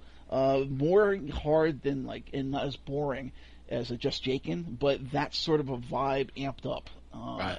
And that's why I really, really like this period of Franco. This is, if not, he had his heyday a little bit earlier than this, but this is kind of like, I always think of this period of Franco as some of his best work. Oh, well said. Yeah, I agree with you. I think I have a sort of more of a fondness of Blue Rita because it has that slight futuristic feel. Yeah, I mean, there's that Cafe Flesh sort of thing going on there. Yeah. And again, I like it. Don't make any mistake about that. It's just compared to the other two, and then especially put Doriana Gray in there, which is also around the same time. It's like, nah, not really. It's kind of like the lesser cousin to those, for me anyway. But yeah, so Voodoo Passion, again, the same idea. It feels like sort of an Emanuelle film gone wrong. Basically, I mean, think of like Emanuelle 2, the Anthony Virgin, the Italian one, which I like much better than the original one. That's sort of a thing going on. I mean, basically, they're the couples out there and wherever the hell they are, some exotic locale down in South America or whatever the hell, or Haiti. And, of course, there's a little bit of voodoo stuff going on and a whole lot of sex because the woman there, who I think is Karine Gambier again, gets really kind of worked up and wants to get with everybody possible. And the husband doesn't seem to mind, and he's kind of like, oh, yeah, sure, go ahead. Bring over your sister. All right, fine. Hey, well, here's my friend. And it just keeps going on and on. It's almost like a porno script, except it's not, because pornos, I mean, it's kind of hard to get, I hate to say this, but it's hard to get turned on by porno. They're not erotic. They're just kind of prurient. They're like, okay, well, I'm seeing, body parts humping, and therefore I'm getting aroused by that. It's a physical thing. But it doesn't do anything for you as a couple or mentally. It's not erotic. These films are erotic, like, whoa, okay, yeah. And it gets you in the mood, that kind of a thing. Well, some pornos don't. Yeah, I agree with you. There's a huge batch of those, but some work. It depends. Yeah, and then, of course, we already kind of mentioned Wicked Women, same period, same thing. Another one of those women in prison. He did a lot of women in prison for Dietrich. Varying quality, but overall, all sort of the same. Tapping the same vibe, tapping the same story. It depends how pretty the women are, how nasty it gets, but some of them are really good, some of them are really lousy, but they're women in prison films, what are you going to say? And Women of Cell Block 9 is another one. So that closed out 77. 78, we get into basically the only film I've seen from 78 was Girls of Copacabana, which did not impress me. No, really? Yeah, I mean, I don't know. Maybe it's the company, because it came out in some like no-name, almost bootleg company a couple of years ago. Las Chicas de Copacabana. I think it actually says that on the cover. They didn't bother to translate it. Nadine Pascal's in it, which is a good thing. It's Eurocine, which is a good thing. Lena Romay, of course. It reminded me of just like, topless beaches and a lot of disco dancing and bad comedy. You know what reminded me of? One that comes a little later, Sex is Crazy, but it's not as dumb. But we jumped over a bunch of pictures because after Blue Rita, I think he started working hardcore. Yes, and that's what I'm saying. This is a whole bunch of films that I have not seen. Cocktail Special, a lot of the Nestle films this period. El Fantou, or They Do It All. J'ai Brûlé de Partout, I'm Burning Up All Over. Two Female Spies with Flowered Panties. J'ai Brûlé de Partout. Brigitte Lahaye, when I interviewed her back in 2000, which is a long time ago now, she told me she was hesitant to work with Jess and Faceless because they had a bad relationship on that movie. Really? And I was really curious, like, it's a sex movie. What's the bad relationship? And why would you work with him again if you had a bad relationship working with a director on a sex film? Exactly. But I didn't want to press certain points. Yeah. Right. So where do you go with that kind of thing? Yeah, exactly. But, it was interesting that she made that comment. But and Erotic Symphony is the other one. I saw it, but the copy was so bad I can't really comment on it. Yeah, that whole period, obviously, as you're saying, is going into porn, so I have no familiarity. Ghost Club Cabana is the one I saw. So what did you were surprised that I didn't really find too much in it. What did you find that was of value there? Which one? Girls of Copacabana? I didn't like it at all. Oh, okay, there you go. Because when I said it, you're like, oh, really? Okay. Yeah. It's just like, no, I didn't like it at all. So then 79, you've got The Sadist of Notre Dame, which is reused footage from Exorcismo. Right. But like we said, a very different film. Plot-wise, in some ways, I like this one better. It's more kind of like a slasher film in a way. Mm-hmm. But, it's not as sexy, and it's the film they never put it on DVD, so the version I have is kind of gritty, or had. I don't even remember if I still have this stuff anymore in VHS. I thought it did come out. It didn't? No? No. Exorcismo, that version came out, but never came out as Sadist Notre Dame. At least not in this country. I don't know. And like I said, it's not like having two different versions of the same film. It's not like the female vampire thing where it's like, well, why didn't they put the Los of Irina version where you got more sex or whatever. This is a completely different film. It's just using some of that footage again. Mm-hmm. Mondo Cannibale, or the Cannibals, or White Cannibal Goddess, or the Blonde Goddess, or whatever. White Cannibal Queen, right? And then he did a couple of these: Cannibal Terror, and Devil Hunter, which is 1980, but still same period. All done for, well, not Devil Hunter, but two of them were done for Eurocine, which, again, we talk about Eurocine, it's kind of a world of its own. I enjoy them. He had some interesting people in. Cannibale, or the Cannibals, had Al Cliver, who a lot of people know from Zombie, of course, best. Sabrina Ciani, who Franco says is like the stupidest person he ever worked with. That says a lot. Lena's in it, of course, Pamela Stanford, Antonio Bynes, Olivier Matteau, of course, because it's Eurocine. Cannibal Terror. They're really kind of hard to tell apart. I remember one of them was more of Matteau kind of being sleazy and trying to like get all the women, and the women are disgusted by him. But they're really all kind of jungle adventure-y.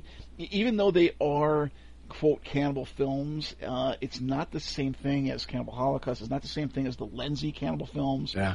It's not the same thing as Eaten Alive or the other Deodato cannibal films. Or even the Matai. Yeah, this is, right, Matai, right, exactly. These are more jungle adventure, more pulpy. Yeah, Franco threw in some of the cannibal stuff because that's what they asked for. That was the thing at the time. He said all the time that I was familiar with the guy. Going back to the 80s, I'd seen him saying this. He's like, yeah, they made me throw that stuff in. I really don't think cannibal bullshit. I filmed it reluctantly. It's just whatever. They wanted that. Or he might have even said, I didn't do that, and they put it in, which is probably shit. But the fact is, you can tell he does not want to deal with cannibals per se. It's not like, oh, let's look at somebody slaughtering a turtle and eating guts. And the films are all the better for that. They are very entertaining, unlike most of the cannibal films. They're junk. There's no question about it, but I certainly enjoyed them. Devil Hunter's kind of the strangest one. I think wasn't that another one of those ones, kind of like we were talking about D'Amato, where he had that one film where the guy had a huge penis because he's like, right, wasn't it Devil? Yeah, wasn't this one the same deal? It was close. It was close. Again, Al Cliver's in it. Lena Romay's in it. Apparently, now I don't know if this is true, but Devil Hunter, they said, is co-directed by Lena Romay. I don't know what the deal is there. I don't know. I don't know if that's true.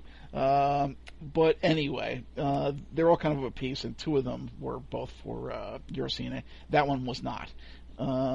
Let's see, had something else I haven't seen, The Gold Bug, which, of course, it was unfinished.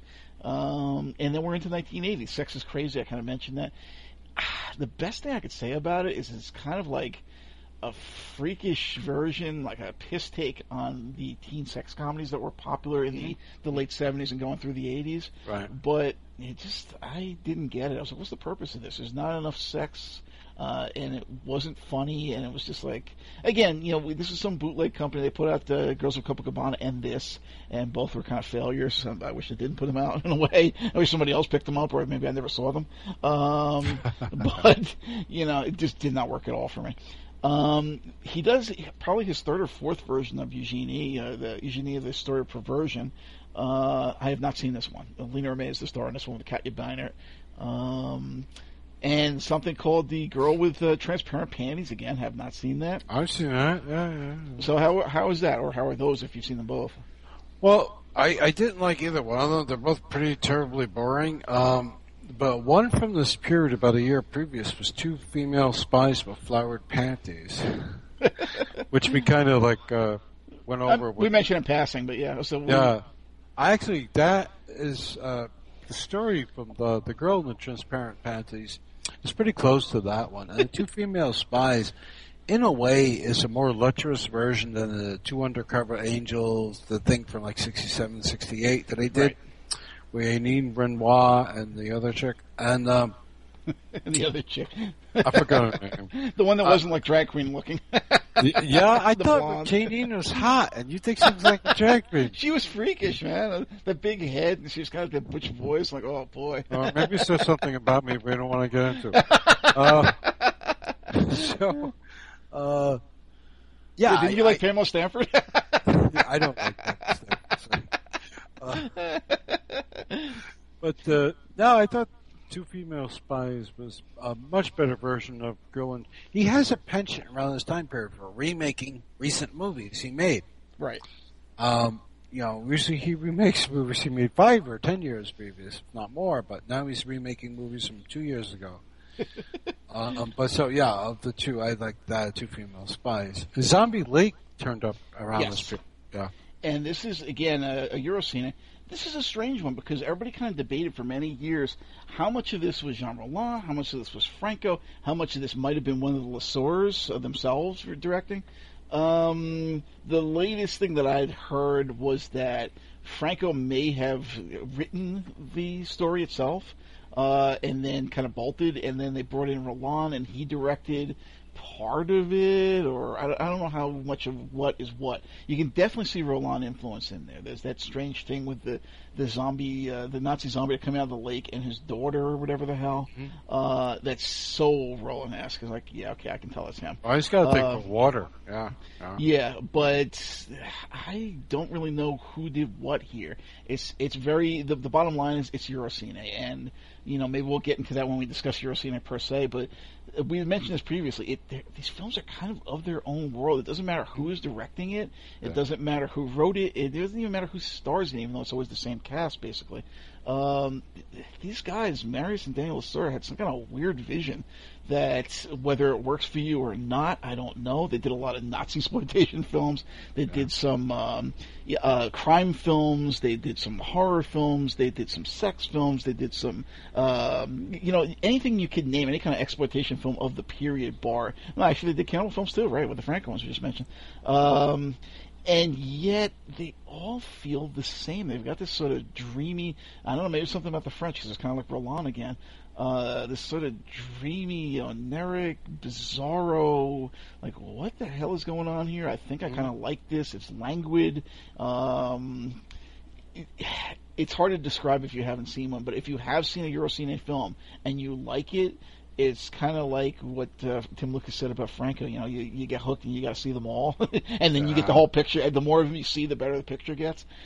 It's that kind of a thing. So, who really did what on this picture? Who the hell knows? Is it a good film? No, not in the least. It's kind of a joke. And that's the other thing about Eurocine films is they're really low rent, low budget, often poorly scripted, certainly poorly acted, at least in the dub version that we get over here. But I always thought they were well photographed for some bizarre reason. Yes, they are well photographed, and no question about that. I've never seen a bad print of a Eurocine film, even in the days of VHS when everything was a bad print. I was like, okay, this looks kind of nice, or at least it was acceptable. It wasn't like, okay, this is blurry and dark. The worst one, and I don't even know if that was Eurocine, it was Virgin Among Living Dead. That had that kind of grimy feel. But again, it feels very much like one of those, even if it isn't. So anyway, Howard Vernon was in this guy, which says that Frank was involved. But Anushka was in this thing, who was the producer's daughter. Nadine Pascal, Jean Roland himself apparently was in this thing. I don't remember him being in it, but it's probably a cameo. Strange little film. It was one of the first, quote, Franco, and definitely one of the first Eurocine I'd seen on VHS. And then again, it was one of the first that came out on DVD. When I first got it, it was kind of like a joke. My wife was like, "You're getting Zombie Lake on DVD? Why?" I'm like, "Come on, I like it." It's so much better than like Oasis of the Zombies, which we'll get to shortly. Fun, stupid, bizarre film that it's like a guilty pleasure. You can't explain to somebody else why you like it unless you put it on and they say, "I kind of like that. That was really screwed up." Otherwise, you're kind of on your own with this. But again, I enjoyed it. Then we get into a couple of more. Sodomania, which is another woman in prison sort of a film. Once again, Lena Remain supposedly co-directed this. Who knows how true that is? Antonio Mayans, Ursula Buchfellner, who shows up in a couple of things, and the infamous Ahita Wilson talking about trannies who, actually kind of look sort of like women, and I'm like surprised. Him and that guy Roberto Coati, who was in, what was that, Tenebrae, were the only two trannies I've ever, seen and said, is that really? Yeah, I can tell it's a guy, I think, but... Well, Achita was post-op, so... Yeah, it's like... Yeah. They're actually attractive in a weird way, and it kind of bothers you, like, what was that saying about me that I'm like, okay, they're not so bad looking. But you were just giving me shit, right? Exactly, that's what I'm saying. So here's the flip side. I'm like, and we mentioned this before. I had mentioned about both of them. So a lot of people like the Ahita Wilson films probably for that same reason. Other people are really turned off by them for that reason. Me personally, I just find it strange. I'm like, okay, that's weird. All right, whatever. Learn something new every day. But is it a good film? No. As a matter of fact, it's kind of playing in the same ballpark as Wanda the Wicked Warden, where it's one of Jess's sleazier women in prison films. I think it's more notorious. I hate to cut in, but I think it's more notorious for the bloody title than anything, because people are always expecting more. Oh, yeah. No. Sodomania. Holy shit, what am I going to watch? And it's not. We're not talking Pasolini here. We are not talking, Story of O. We are not talking The Image. This is just kind of like, yeah, whatever. It's just a women in prison film. Yeah, it's a little sleazy for sure. It's very sleazy. It's dark, but it's a women in prison film. There's nothing particularly sadistic about it. There's nothing particularly Sadian about it. It's just kind of odd. I mean, the weirdest thing about it is that Ahita Wilson is the wardress or warden of the prison. Mm-hmm. I don't know if you have anything else you want to say about that one. No, I think we covered it. Then we go to Bloody Moon, which, again, another one Franco hated. He's like, from day one, he's like, I don't know why I made this piece of shit for money. And always, it's just not like a new revisionist thing. He said it back in the 80s, and this was a film from 1980. Basically, it is Franco's only quote-unquote slasher film. Does it work as a slasher film? No. But you know what it reminded me a lot of? A less funny Pieces. The one for Kiss I can see that. Yeah, I mean, it's got that vibe to it. I'm like, all right, well, I happen to, for better or worse, enjoy slasher films. They're stupid and whatever. And this is definitely playing in that field. What are you going to say about it besides that? I mean, that's really your best thing. If you've seen Pieces and you got a kick out of it and you don't mind the fact that this won't be as funny you might enjoy Bloody Moon. If you are looking for the typical Franco film, steer well clear of it, because you're going to be surprised at the fact that, one of the alternate titles is The Saw of Death, so you get the idea of what's going on here. Actually, there's another one, Raped College Girls. They weren't really raped, but you know what I mean. It's just kind of Texas Chainsaw Massacre-y in that respect. Not that dark, but still, it's a slasher film. Anything you want to throw on that one? Hello? Hey, I guess he went off to get a drink. No. Actually, my I was losing my sound for some reason, so I had to check my connection here. I'm back. I'm sorry. Is there anything you want to say about Bloody Moon? You know what? This is also a movie that was misrepresented as Edgar Wallace. Do you remember this? I vaguely remember somebody saying that. Yeah. I've never seen it that way or heard it that way. But yeah, it was, and I think again it's very well photographed. I forgot who the DP on this is. I don't think it was Jess. And it's nasty. The slightly, he's not very disfigured. The slightly disfigured brother, and the sister. They got this incestuous thing going on. And you know what? Some of the gore is well handled. It's filmed in West Germany, right? So yeah. I didn't hate it. I wasn't crazy about it. It's like one of the most Just Franco movies. Exactly. Yeah. And wasn't Olivia Pascal in it? Yes, she is. Yeah, see, I love Olivia Pascal. But the thing is, like I said, if you are looking for a Franco film, if you're a Franco fan, it is not a Franco film. He hated it from day one. It is a cross between Juan Pico Simone's Pieces and Torso. Martino's Torso. That is the feeling you're going to get from this. Is it as nasty as either of those can be? Not really. But for a Franco film, it's surprisingly nasty. And it's just kind of, I don't know. You could tell that he was not invested in it. Do I like it? Yeah. I mean, it was much better than its reputation. It's got a bad reputation. Yeah. And, again, being Franco, it's like most of his women in prison films. They're not as nasty as the competition. But is it a good film? No. And will I recommend it to the typical Franco viewer? No, I'd recommend it to a slasher fan. So.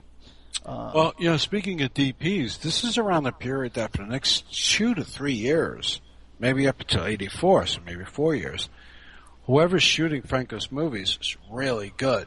Whether it's somebody using a pseudonym, I have no idea. But the next 4 years or so has some of the best looking, best photographed, best shot Franco movies ever. And we get to another period here where it's mixed, where films, again, kind of like we were mentioning earlier with the Dietrich films, some of his sexier films, in a lot of respects, even if they start starring, in a lot of cases, much uglier people, for example, one of the most infamous ones, the Sexual Story of O. There's not a good-looking person to be found in that film, but yet he manages to imbue it with this erotic sentiment, and the story is kinky, and it's like, okay, well, I think I like this, but everybody's freaking ugly on screen. So, you've got a lot of that going on here. The ones that I had seen and enjoyed in that respect, Linda, also known as The Story of Linda, with Ursula Buchfellner, Katja Bennert, and Antonio Mayans. Macumba Sexual, which has Ahita Wilson again, Antonio Mayans, Lena Romay. Let's see, Sexual Story of O, like I just mentioned. Apparently Lena was on the poster, but not in the film, obviously. Just some weird-looking short-haired girl. And wasn't Katia Bernay also Lily and the Perverted Virgin? Yes, she was. Yeah, which is a really weird movie, man. The Inconfessable Orgies of Emmanuel, which I think it's on DVD. I forget what they called it here. Something about the orgies or erotic manual or something like that. One of his last really sexy films. I really like that. The girl is super hot in that. I think her name's Vicki Adams or something. I don't know. Yeah, well, obviously Vicki Adams isn't her name, but Yeah, really, really gorgeous girl. She goes in there. Basically, she's in this club, in this small Spanish or French town. They're on like a mountainside, very small, whatever. And it's kind of like her boyfriend encourages her. It's like to get wild and loose because this club is kind of sleazy, and she gets up on the middle of the floor and she starts stripping and doing this crazy, really not sleazy. It's really sexual gyration to the music, and basically after that she's just going around and screwing all these different people. It's almost like an Emmanuel film in that respect, where like the older man or whatever, the boyfriend is trying to get her to express her sexuality with anybody and everybody that's all comers. And it's really, really hot in that respect. Very erotic film.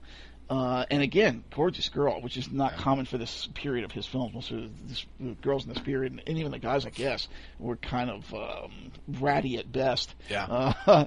So I really, really like this. This is another one that I'd say, okay, yeah, this one is a good one. But I can't remember what the hell the name is on DVD. It's very close to that, Emmanuel's Orgies or whatever the hell. And then there's some other ones that I have not seen. Oh, and then you get some odd ones here. Oasis of the Zombies, I've mentioned before. Oh, yeah. I've seen that. Terrible film because it's always been in a bad print. Even on DVD, it looks like shit. But it's strange. It's kind of... It came out, it was one of the first ones, if not the first one to come out of... It might have been one of the first Euro horrors to come out on DVD. Mm-hmm. It's certainly one of the first Francos to come out. It's definitely one of, if not the first Eurocine to come out on DVD. It's kind of full-screen pan and scan, muddy, grainy, blurry, it's shot into cheesecloth, I don't know what. And these kids go out there and they find a map. It almost starts off like an H. Rider Haggard film or an Indiana is that Jones. the movie? Because he got confused at some point in time. Yeah, okay. Yeah. And, they basically find this treasure map and they go out in the desert and all of a sudden it becomes Dawn of the Mummy. And it feels like Dawn of the Mummy, but not even as fun as Dawn of the Mummy. Because all these, Arabian zombies start coming up and eventually these friends, and they're all annoying, so it's like a slasher film. And why does Dawn of the Mummy work? Who knows? But that does. It does. It's much better than this, but the same idea. You get these annoying people. It's this guy with glasses, and you're so glad to see him get killed. I mean, it's like it's that sort of a thing. And somehow Nazis are involved in it. Wasn't it like Nazi Gold or something? I don't know. Stupid movie. Really bad for a Franco. Very atypical, but... it's a Eurocine, and I'm glad I have it. And, even though for many years, I'm like, why do I have this piece of shit in my collection? I'm buried in the back. Now it's like, okay, it's a Eurocine, it's a Franco. It's stupid, but every once in a while I pull it out and reappraise it. I'm like, okay, I guess it's not as bad as I remember it being. Oh, yeah, sure. And the last one from this exact period would be The Diamonds of Kilimanjaro, which I know Streak Show had put out. Again, entertaining jungle adventure. A little bit. You had mentioned that one of the shows, Gwendoline. It's kind of like Gwendoline done right. It's got a lot of that Marguerite take on Indiana Jones, that sort of Ark of the Sun God sort of feel to it. Again, a little bit of just a dash of Haggard to it. With this Amazons or wherever the hell they are. The hidden civilization that you find, digging for whatever. It's not bad. It's not a great film, but I enjoyed it. Again, another one I was like, I really liked Franco when it came out, like that kind of a thing. And then there's a whole bunch that I haven't seen. Gemidos de Placer. That's great. I actually like that a lot. I have not seen it. So how is this one? It's really good. It takes place. Actually, the majority of the movie takes place at a pool. It's like this whitewashed hotel in Madrid, that whitewashed concrete look, and a very bright blue pool, bright blue water, and there's this guy doing like his Nick Drake thing in Spanish, of course. Yes, he's doing a very Nick Drake thing with his acoustic guitar, like, and there are. It's almost like a remake, I would say, of Shining Sex, but no overt alien presence. There's just, it's hot, it's humid, women's private parts are wet, and the dude is doing a Nick Drake thing by the pool. And I liked it a lot because I thought it actually succeeded with the vibe. Mm-hmm. Where, if all is lost with your stories not connecting with your audience and the rest of it's kind of silly, if your vibe works, then I thought this was a movie where the vibe works. And I think the same thing with Macumba Sexual. Did you see that? Yes, I have. And I kind of liked it. Is it a good film? I don't know. Not really. Again, Ahita Wilson's in it. Yeah. Is it? No, not like that. But But, again, you keep looking at it like, this one's a transsexual, huh? All right. But didn't you find that this was fairly similar to a Joe D'Amato movie? Because I always got that feeling. Yeah. It does have that feel, and so did Voodoo Passion. And because you compare those things to Papaya, for example, and you're like, okay, yeah, same exact vibe. So he was definitely working in that arena at this point. There are other ones from this period that I haven't seen. Sexual Aberrations of a Married Woman. Oh, no, actually, I have this one. Cecilia. Cecilia. I like this one. Again, let's see. Vicki Adams, Olivia Matteau. It's another one of those Eurocines, Eternal Minds. Not as good as whatever Inconfessible Orgy of Emmanuel, whatever they called it, but the same sort of a vibe. I mean, it's definitely very sexy. And I remember liking the lead a lot, some dark-haired girl. Lake of the Virgins, never saw that one. Night of the Open Sexes, also known as Night of the Open Vaginas, just to really spell it out. The Hotel of Rendezvous, the Hotel de las Ligas, Black Boots, Leather Whip. I've never seen these things. That's a good one. That's a good one, actually. It's another one with Ajita and Lena. Okay. Doing a lot of one-on-one, and it's got some implied sadism. The whips are cracked. Right. You see a lot of cracks, and it's almost in the vein of, almost like it could have been a continuation of Macumba's sexual themes. Okay. It's very sharply well photographed. Oh my God. And, I mean, it's so well done to the point of, you could see perspiration on people's bodies. It's very, very, very fucking amazing photography.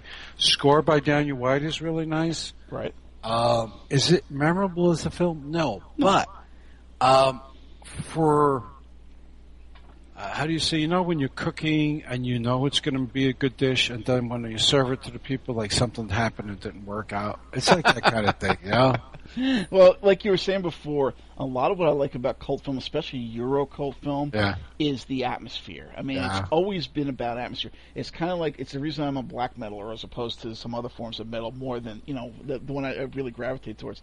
It's nothing to do with, Hail Satan and all this horse shit, burn a church. I mean, that's kind of funny to me, whatever. If you're that crazy, that's your problem. But to me, it's the atmosphere. It's the feel that it inspires. It's that kind of gothicized. Again, I was a goth. It's that feeling that comes over you where it's like late at night and they pull this imagery forth like you're alone in a forest and there's snow and there's wolves and God knows what else, and you're making your way and you're following the freezing moon and all this, the winds of Carpathia, all this kind of horse shit they say. And it's that sort of a feel you get from a lot of cult film, especially somebody that's more oniric like a Franco. I mean, his films don't always make sense. They're not always well scripted for sure. I mean, they're just kind of like haphazard. And he's doing 20 films at once, bits and pieces, and slaps them together and sees what he gets. Sometimes they get decent actors in it, or at least memorable actors like a Howard Vernon. But a lot of times they're just kind of thrown together messes. And yet, something about it unifies, something about it is dreamlike, something about it works. And I swear to God, you put these things on, especially Franco films, of all the Euro films I can think of, and your blood pressure just drops. It's like, oh, yeah, I need this after a crappy day at work. I mean, one of them from this period, Mil Sexos Día La Noche, Night Has 1,000 Sexes, is like that. Not as successful as some of the other movies you've been talking about. Right. But I kind of like that. And that was one, and there's actually a couple more that I haven't seen. Intimate Confessions of an Exhibitionist. I saw it. House of Lost Women. A Butt Crack for Two, believe it or not. I saw it as Una Rajita para Dos, and it's what you think it is. But he did do two that came out during this period that I have. And have varying feelings about Mansion of the Living Dead, which is basically he got the permission or whatever, found this hotel that was kind of abandoned I think it was on a beach, wasn't it? Yeah. And the pool was kind of overgrown, and the hotel was kind of getting moldy and whatever. It hasn't been used, and he films this thing with three girls, one of whom is Lena. And they just kind of wander around the hotel. They claim some kind of homage to the Blind Dead films. I don't see how. I don't remember any Blind Dead being in it. Oh, yeah, there are. Yeah, but I know they were getting killed off by somebody, and it's like, again, this is one of those Franco films. You put it on, it's kind of background. You might fall asleep watching it, but it feels nice. And you're like, okay, I like this. Oh, you must have fell asleep when The Blind Date came out. That's probably it. Whenever they showed up, finally, I was snoring. Strangely enough, it was like the first Blind Dead movie by De Osorio was one of the best, and of that series. And there's a bit of a loose feel, conjoined feel in this one. But it's like, I was thinking about the first time I watched this movie, it's like, so the Blind Date gonna fuck these girls?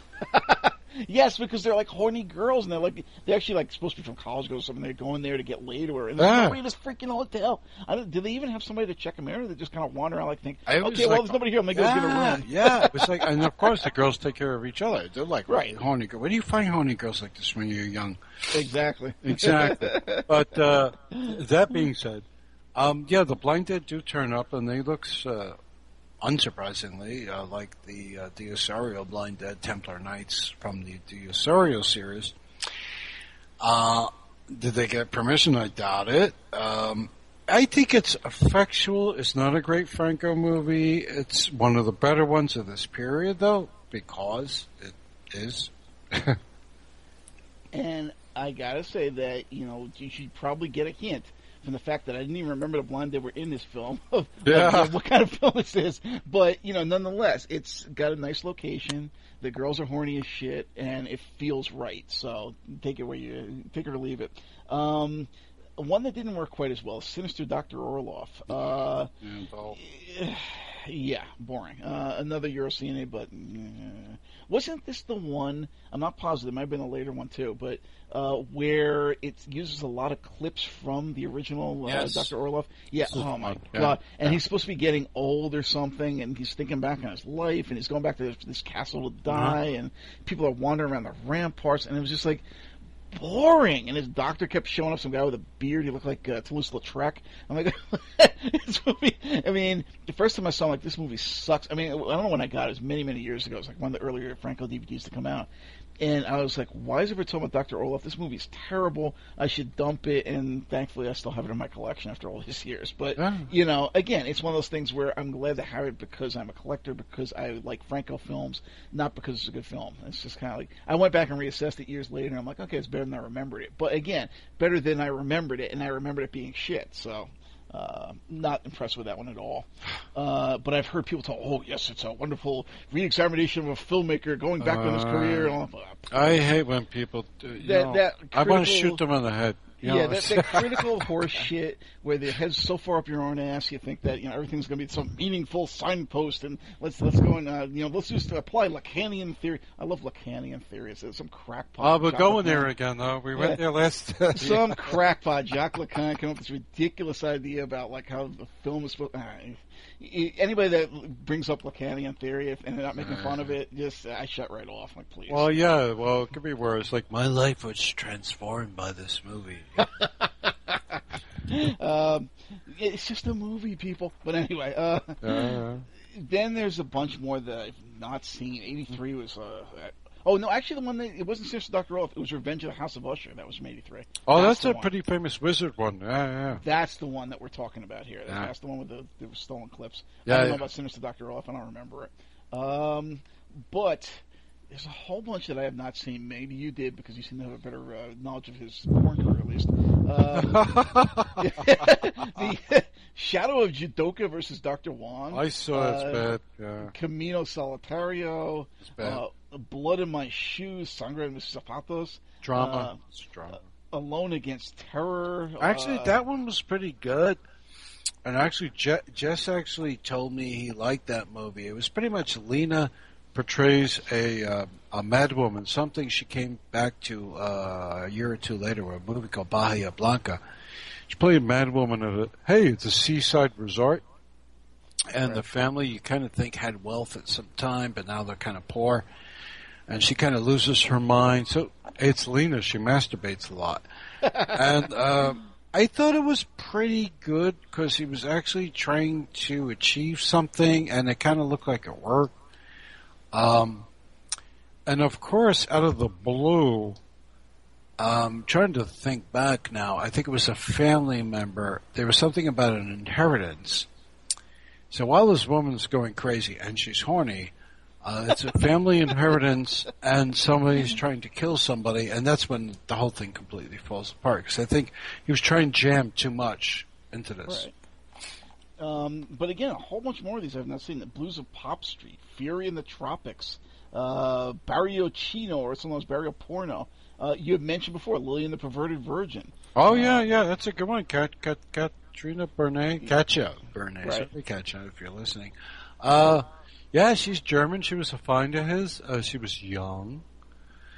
Lily and the Perverted Virgin is almost like Jess is trying to remake Lorna. And lower budget. This was made in Spain. The photography, really not great. The production values, such as they are, were not great. And there's a slight, I'm trying to be careful with my words here. There's a slight distastefulness with this film because, if you recall, we were talking about Lorna before. There's a huge similarity in this film. The thing about this is Katja was young. Right. No, not that young, but young enough. And she was of a slight frame. So the movie becomes a little transgressive at some point. You know, when you're watching it, it's like, what are we really watching here? You know, and yeah, substitution. I get you. yeah. So, it's a young girl. There's a supernatural business going on, very, very close to Lorna, without being successful like Lorna was. If we could say successful, Lorna was successful in some aspect, some regard. I think Lily and the Perverted Virgin has a bit of renown to it because Katja, who I have no idea how old she was at the time, does look young. And it's probably a bit of a notorious Franco movie because of that. Right. So I guess you got the idea. Yeah, and we mentioned Revenge of the House of Usher, which I thought was the other film. Again, really doesn't work. But one thing I'm amused by is one of the alternate titles was Zombie 5. And, you know, I found Killing Birds to be a much better film than Revenge of the House of Usher. So that should say something right there. Yeah, I think that happened a lot of times because people would, in the U.S. especially, low budget, low rent video companies, the late... Oh, they were always retailing. I had a hell of a time back in the VHS days because we would go to those mom and pop video stores and try to find these horror films. Right. And, you know, every time was a different thing. I remember Equinox was in this crazy title called The Beast, and the only reason we even knew what it was because they took that giant ape creature and used it as the cover. Yeah. You know, constantly you wouldn't have any information on the back. They retitled the directors' names, the stars' names. Everything was a guess. You know, I was like, well, I think this might be a Euro horror. This might be something good, and you would get some crappy American slasher or something. You know, it was always a mess. You never knew what you were getting. It was like one of those, you know, those Lego things where they have in the bag, and here, go buy one when you hope it's the one you want. That kind of thing. Oh. So I do not miss those days in that respect at all. But anyway, so we have several more here that, again, I've seen very few from this period. Actually, 84, I saw Golden Temple Amazons. Another Eurocine, same idea as the one we were talking about before, whatever the other Amazonian one, Temple of Gold or whatever it was. But this whole period, he did so many films, a couple of years worth, that I haven't seen on one. So I'll just name them off real quick, and if you have anything you want to toss in, go ahead. The Tanga Girls, In Search of the Golden Dragon, How Much Does a Spy Cost, Dirty Game in Casablanca, Killer Wore Black Socks, Voices of Death, Scarlet, White Bay, it was Bahia Blanca. Oh, yeah, let's stop there. Okay. That was a movie I really, really enjoyed. I haven't seen a brilliant copy of that. I mean, a really nice copy. It's a really good Franco movie. I don't know how a man can make 20 movies in 2 years and make a really good fucking movie. That's a really good movie. I actually told him so. I said, I really like this movie. He was shocked I even saw it.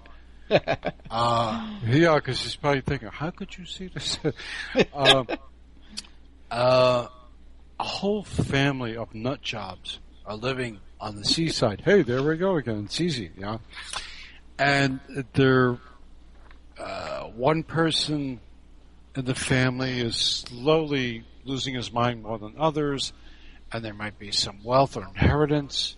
I just thought it was really well done. It's a drama. It's unlike Franco as you're used to. And Lena's in it, and she's usually unclothed, I guess. But I enjoyed it. I thought it was really a different kind of Jess Franco movie. I don't know how somebody could shoot so many pictures in 2 years and then make a different kind of movie like this. I really enjoyed it. To this day, I keep thinking of Bahia Blanca is somebody should really put it out and subtitle it well. And it's not a great film. Please don't misunderstand me. It's just that it really shows what else he was capable of. And I hate to repeat myself, I have no idea how this man could turn out such an interesting drama. He's making a lot of shit and porn. Right. Yeah. And this is like, I printed this list out just so I had, and again, I pulled out names that I recognize and things like that, things that, okay, these people will be worth discussing as opposed to somebody I don't know who the frick they are, they just kind of made one-offs or whatever. Right. Or the name doesn't mean anything to me because they've never been in anything outside of, a Franco film or whatever. And I have 3.5 pages worth of films I have not seen. I can't believe this. So anyway, here we go. Last of the Filipinas. I would like to see that. Well, you would. Oh, you're presuming too much. Well, especially since Lita's listed as possibly a co-director. I can imagine they went to the Philippines and made a sex film. Anything you want to say about it, or you haven't seen this, obviously? I haven't seen it, no. All right, Bangkok, Appointment with Death. Travel to Bangkok, Coffin Included. Those are 2 different films, mind you. Commando Mengele. I saw White that. Slave. You saw it? Okay. Anything about it? Or Chris Mitchum, Fernando Rey, Howard Vernon, Jack Taylor. It's weird. It's like, again, another Franco movie. It almost goes back. Well, it's made for the Saws. So it harkens back to the period of 2 or 3 years back when Franco was working with a little bit more of a budget. It's Nazi Hunters. It's not a great movie. It's better than of its ilk of this period. It's okay. Right. The White Slave. Here's one that I love. Lulu's Talking Ass, also known as Lulu's Buttonhole or Lulu's Bunghole. Lulu's Pacifier, which is also known as Lulu's Suck Toy. Here's another great one. A Penis for Three. And I have all 3 of these movies, so don't. Awesome. I'll have to borrow these off you. I got to see this crap. I've never seen it. Horrible. Of course they're horrible. Entre Pitos Anda del Juego. So it's almost about penis. Oh, here we go. The play moves between penises. Slaves of Crime. The Girl with the Red Lips. Another Red Lips film, I guess. The Suckers. This will go on for a long time. For the Baby's Warm Cream, The Watcher, The Exhibitionist, Tribulations of a Cross-Eyed Buddha. Here's a really tasteless title. AIDS, the 20th Century Plague. Apparently it was finished, but they never released it, probably for obvious reasons. A Teleporno, another one that's supposedly not finished. The White Rhino, again, not finished. The Zipper Story is supposedly unreleased. No, I've seen that. Okay. Follow Crest, which is some kind of a knockoff of Falcon Crest. Well, I used to have that, and I used to have Fellow Statia, too. The next one you're probably going to go to. Right, that was the next one. So Yeah. how were they? They're, Because that was a Dynasty one, the Follow Station one. Yeah. Well, I don't know. I think at this point, I don't know what market they were making movies for. They were making. We discussed in our Joe Diamante show a couple of weeks back how Joe was making before he passed away 200 or 300. Cinderella, Tarzan, H. Rider Haggard, Hamlet. Right. And there were some I really liked, and you hadn't seen a lot of them. And I thought some of them were pretty decent. And, and Joe would make these things 2 hours long, because he tried to, or more, 2.5 hours, because he would try to actually script these things and try to get people to mope in between their fucking.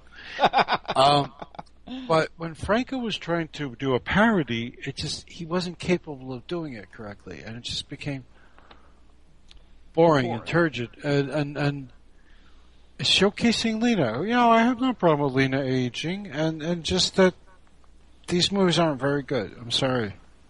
Dark Mission, another one with actually Christopher Lee and Chris Mitchum and Richard Harrison of all people. Yeah. Who's in a lot of those. What's his name? Dick Randall films. Right. And Bridget Ohio's in that one too. And then we come to one of the few I've seen from this period, which is the infamous Faceless. Callan Munro's in it, obviously. Telly Savalas is in it. You've seen this, right? Yeah, Bridget Lahai, Helmut Berger, Chris Mitchum, Anton Diffring. There's a lot of big names in this, and Lena Romay and Howard Vernon. It's kind of like, I've heard different things, but to me it's another Eyes Without a Face, but kind of nastier, and with a very 80s veneer. So, me, I like that because it reminded me of the better parts of that decade, which were few and far between. Is it a good film? Hell no. I know that some people involved with it, like Karen, still kind of laugh about it. Like, people remember me for this, really. I think it was a Rene Chateau film, wasn't it? It is, yeah. Yeah. So, he's the guy that put out, I think he was actually her boyfriend or whatever, a lot of Bridget Lahai pornos. So you get the idea of what kind of project this was. But it's not erotic at all. It's totally like a horror film, and a very 80s horror film at that. If you're really into that sort of stylish, I guess if you're like me, you're into the first couple seasons of Forever Night. It's got that sort of a feel to it. Oh, you like that? I love that show. Yeah, I love that show. But the first couple seasons, another cool thing we have in common. Yeah, I love that show. I'm so jealous. There's a friend of mine, a virtual friend, and he's a gay guy, but yeah, this is probably why he's got it. No, seriously, he was a huge fan of Geraint Wyn Davies, and he actually, I don't know if he met him or wrote him for his fan club or whatever, but he has a personalized signed photo of Geraint Wyn Davies, and I was so jealous. I'm like, I love that show. Oh, I love Geraint. I would love to meet him one day. I was actually pushing for him to do local shows, right? And people are like, "Who the fuck is that?" And I'm like, "Nah, man, this guy's got a huge following." Yeah, obviously he's got a gay following because this guy's got the signed photo of it. Yeah, I'm shocked how much weight Geraint has looked. He doesn't look like himself anymore. Oh, really? Yeah, loaded and big. But those first two seasons are exactly. Oh my god! Past that, forget it. But those first two seasons are fantastic. And I liked the original Rick Springfield, Nick Knight. Yeah. And yet, in some ways, something's changed because they lost some of that TV pilot sort of thing. Yeah. But I liked it even better. And the soundtrack, Fred Mollen did an amazing job. He's got some, basically No Name Girl, and they did these sort of gothic-y sort of songs. And they're good. They're really good. You know why I liked it? It was like everything the Night Stalker should have been and wasn't. Right. Well, I like the Night Stalker a lot, and in some ways. Well, I'm talking about the show, the series, though. Yeah, it's a different sort of thing, but yeah. You're right. You're right. There's definitely something about it. But I just love that show. If you talk about, I like Buffy the Vampire Slayer, sure. At least in the first couple seasons. The first 3 seasons were perfect. But compared to Forever Night, it's crap. That show was fantastic. Oh, yeah. The woman and the love thing going on. And that French girl who wasn't really French, the French Canadian girl. Yeah. But I always loved, I got into that so hardcore. I was like, there's a sinister fucking guy who's been following him for centuries. I love that. Yep. Oh, that Nigel Benham, man, that was great. And, again, this is probably why the show has a gay following, because it's got that sort of a homoerotic vibe. He's this teacher and all that. But it was like an Anne Rice novel come to life, but not... Yeah, I don't want to say poorly done because I like the Vampire Lestat, but not cheesy like that came out. This was done right. This was like somebody sat there and read Interview with the Vampire, read Lestat, and read Queen of the Damned when they first came out and said, well, let's make a TV series about this, and did it right. It's a good show for the first 2 seasons. Although I do like the Tom Cruise one. Actually, that's what I was saying. I didn't want to knock it because I actually liked that film. Yeah. I liked it enough that I had the T-shirt and used to wear it around. People were knocking me for it. I was surprised. I was surprised because they all did a good job. They did a good job. And people like Antonio Banderas and the damn thing. And of course, Tom Cruise. It was like, really, Tom Cruise? Seriously? And this is long before Mission Impossible. Nobody took him seriously. This guy did Cocktail. And I'm like, oh, God. Even she came out and says, I'm protesting this film. I can't believe you cast Tom Cruise. And then came out and put in a full-page ad in like the New York Times saying, I apologize, he did a great job. He really did. He really did. It was a good movie. But and now you're a Tom Cruise fan anyway, see? Well, no, but when I saw Mission Impossible 5, I ignored the other ones. We went back and saw, like, 4 and 3. We actually went in reverse order. And each one was progressively worse. I mean, 4 was okay. Bad, though. 4 was like a bad version of 5, and 3 was just unwatchable. Terrible film. But 5 was really good. I mean, he's finally grown as an actor, and he's matured enough that he could be a Bond. I mean, it was a Bond film. And, I don't know what it is. I mean, maybe it's just age. Maybe it's the fact that he's got a lot more experience. Maybe the fact that he's trimmed down a little bit. He has a lived-in look about him. He doesn't look like a little kid anymore. But anyway, the point is that before that, the only film I ever liked him in was Interview with the Vampire. And, Forever Night blows it the hell away. So anyway, the point is Faceless, that's got that sort of a vibe to it. So therefore, I like it a lot. But is it a good Franco film?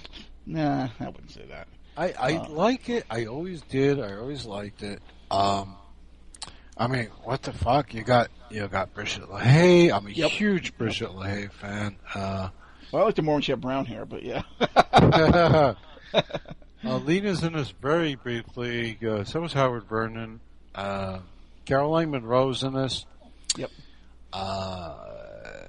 Guy, I forgot. I asked Caroline a long time ago. What was it like working with Jess? And oh, I think it was a similar thing that Diane Thorne had said when Caroline is in the cell, and I forgot the name of the gentleman who plays the hulking killer.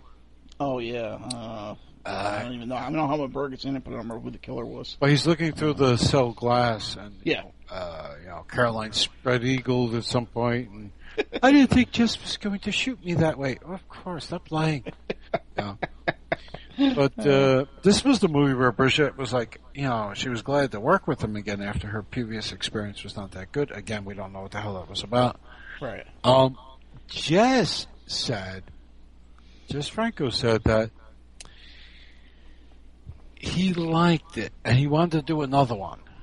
And he wanted to do a sequel, which he said never really in his life did he ever want to make a sequel. And this movie, he really wanted to follow it up. And he said the movie ends with Telly Savalas getting a phone call.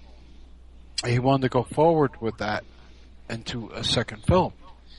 And but Jess's biggest problem was that Rene Chateau enforced on him, I guess this is like 89, 88, that he work with a full crew, right, and work under union rules, union restrictions, right.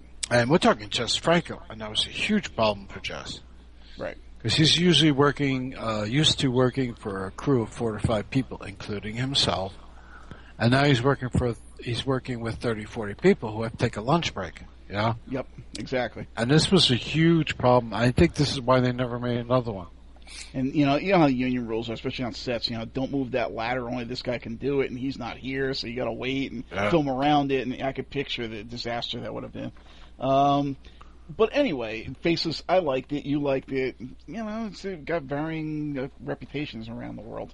I thought it was decent. And it was actually, at this point, he had sort of stopped making his porno films. Because 88, that was the only film he made.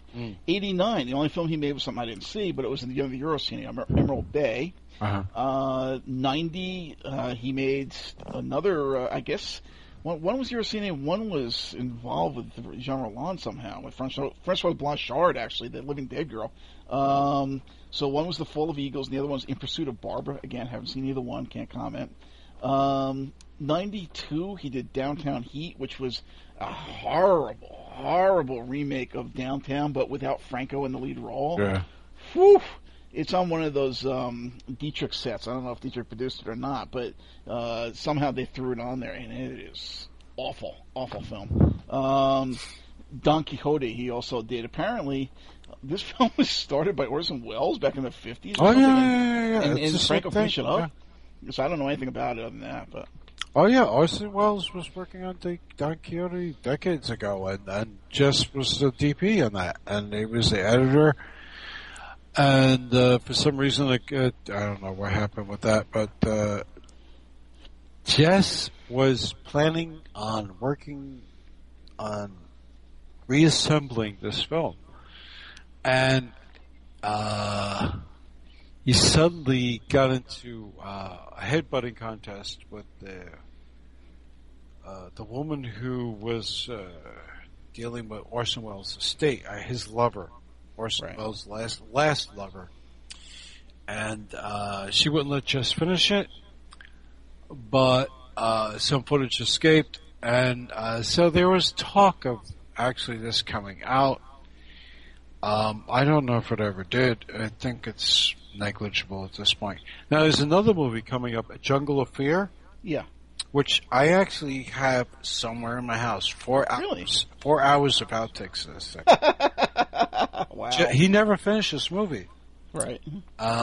Lena, Chris, Mitch, and William Berger. It wasn't shot in the jungle. It was probably shot in a park somewhere. It looked good though. The production qualities were decent. I think they ran out of funding. Right. But I got from somebody about 4 hours of outtakes, which I was really excited to see before I got them. Right. And they're 4 hours of outtakes. People walking around. So. And now he did nothing in '95.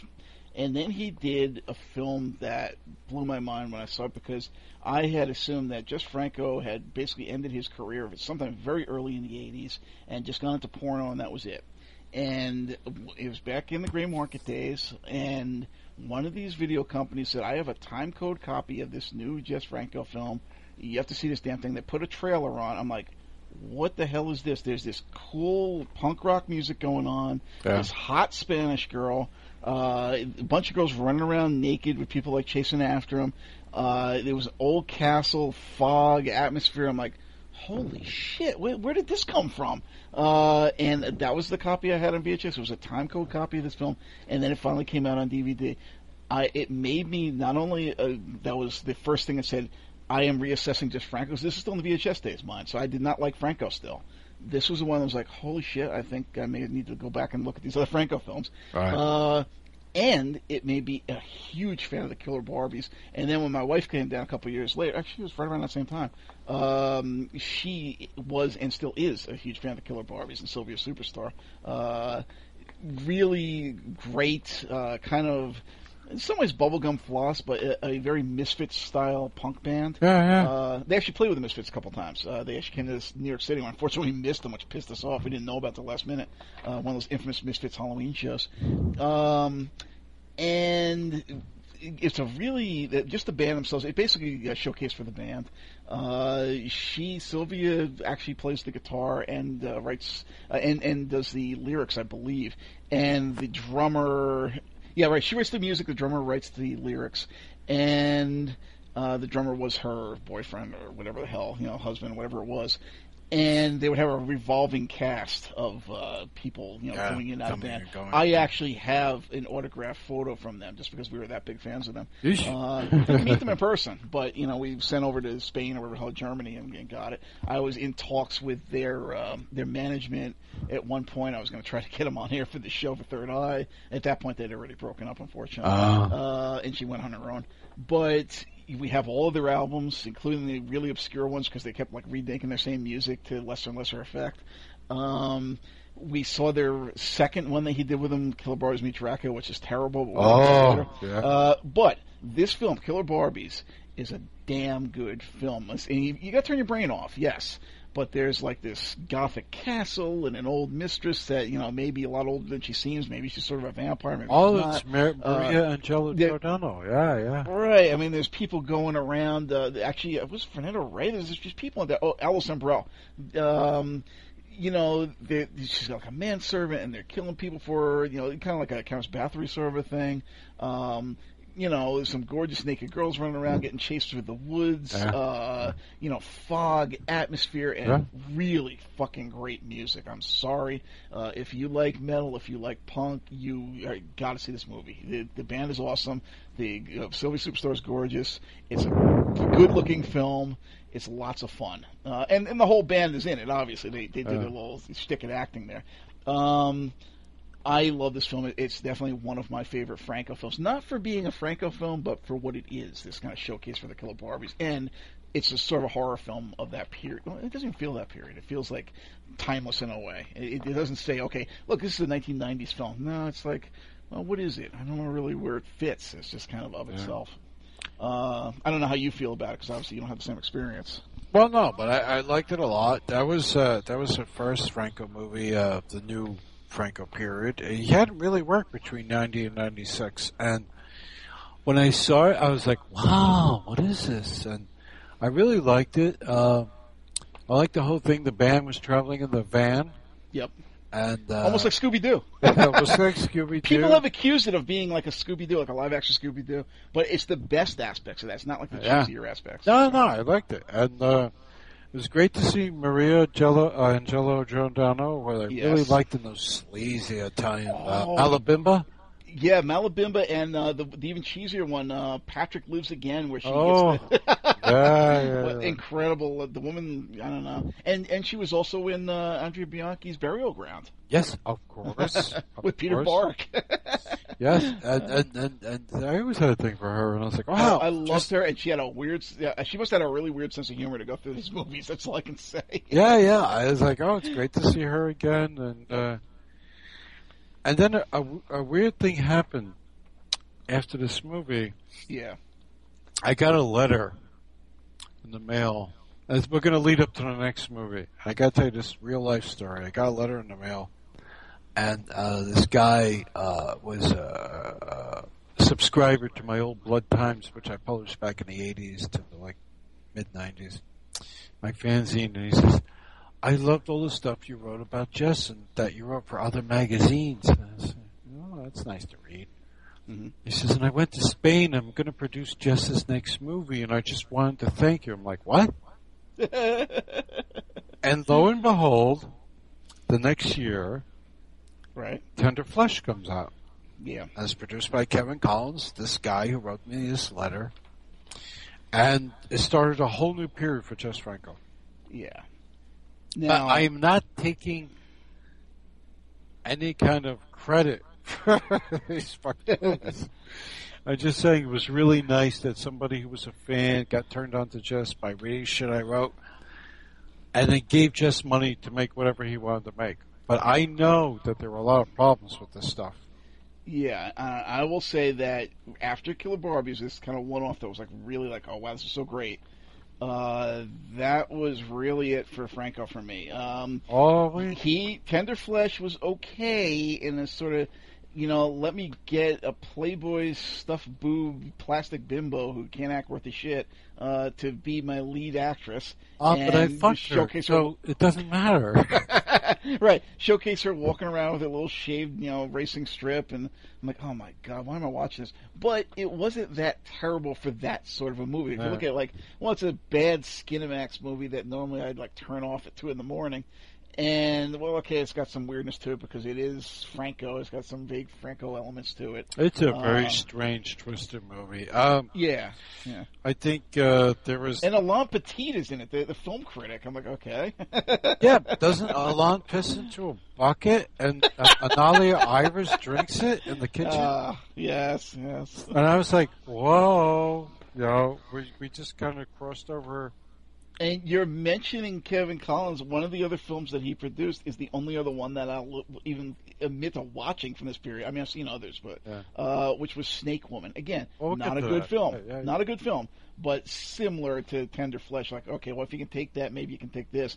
Everything else he did was crap from here on out. But go ahead. Well, Amber was in the cheesy Skinamax movies, and and Kevin, and you could tell, and Kevin, I guess cast her, and she was a nice girl. Then she had a problem we won't go into. I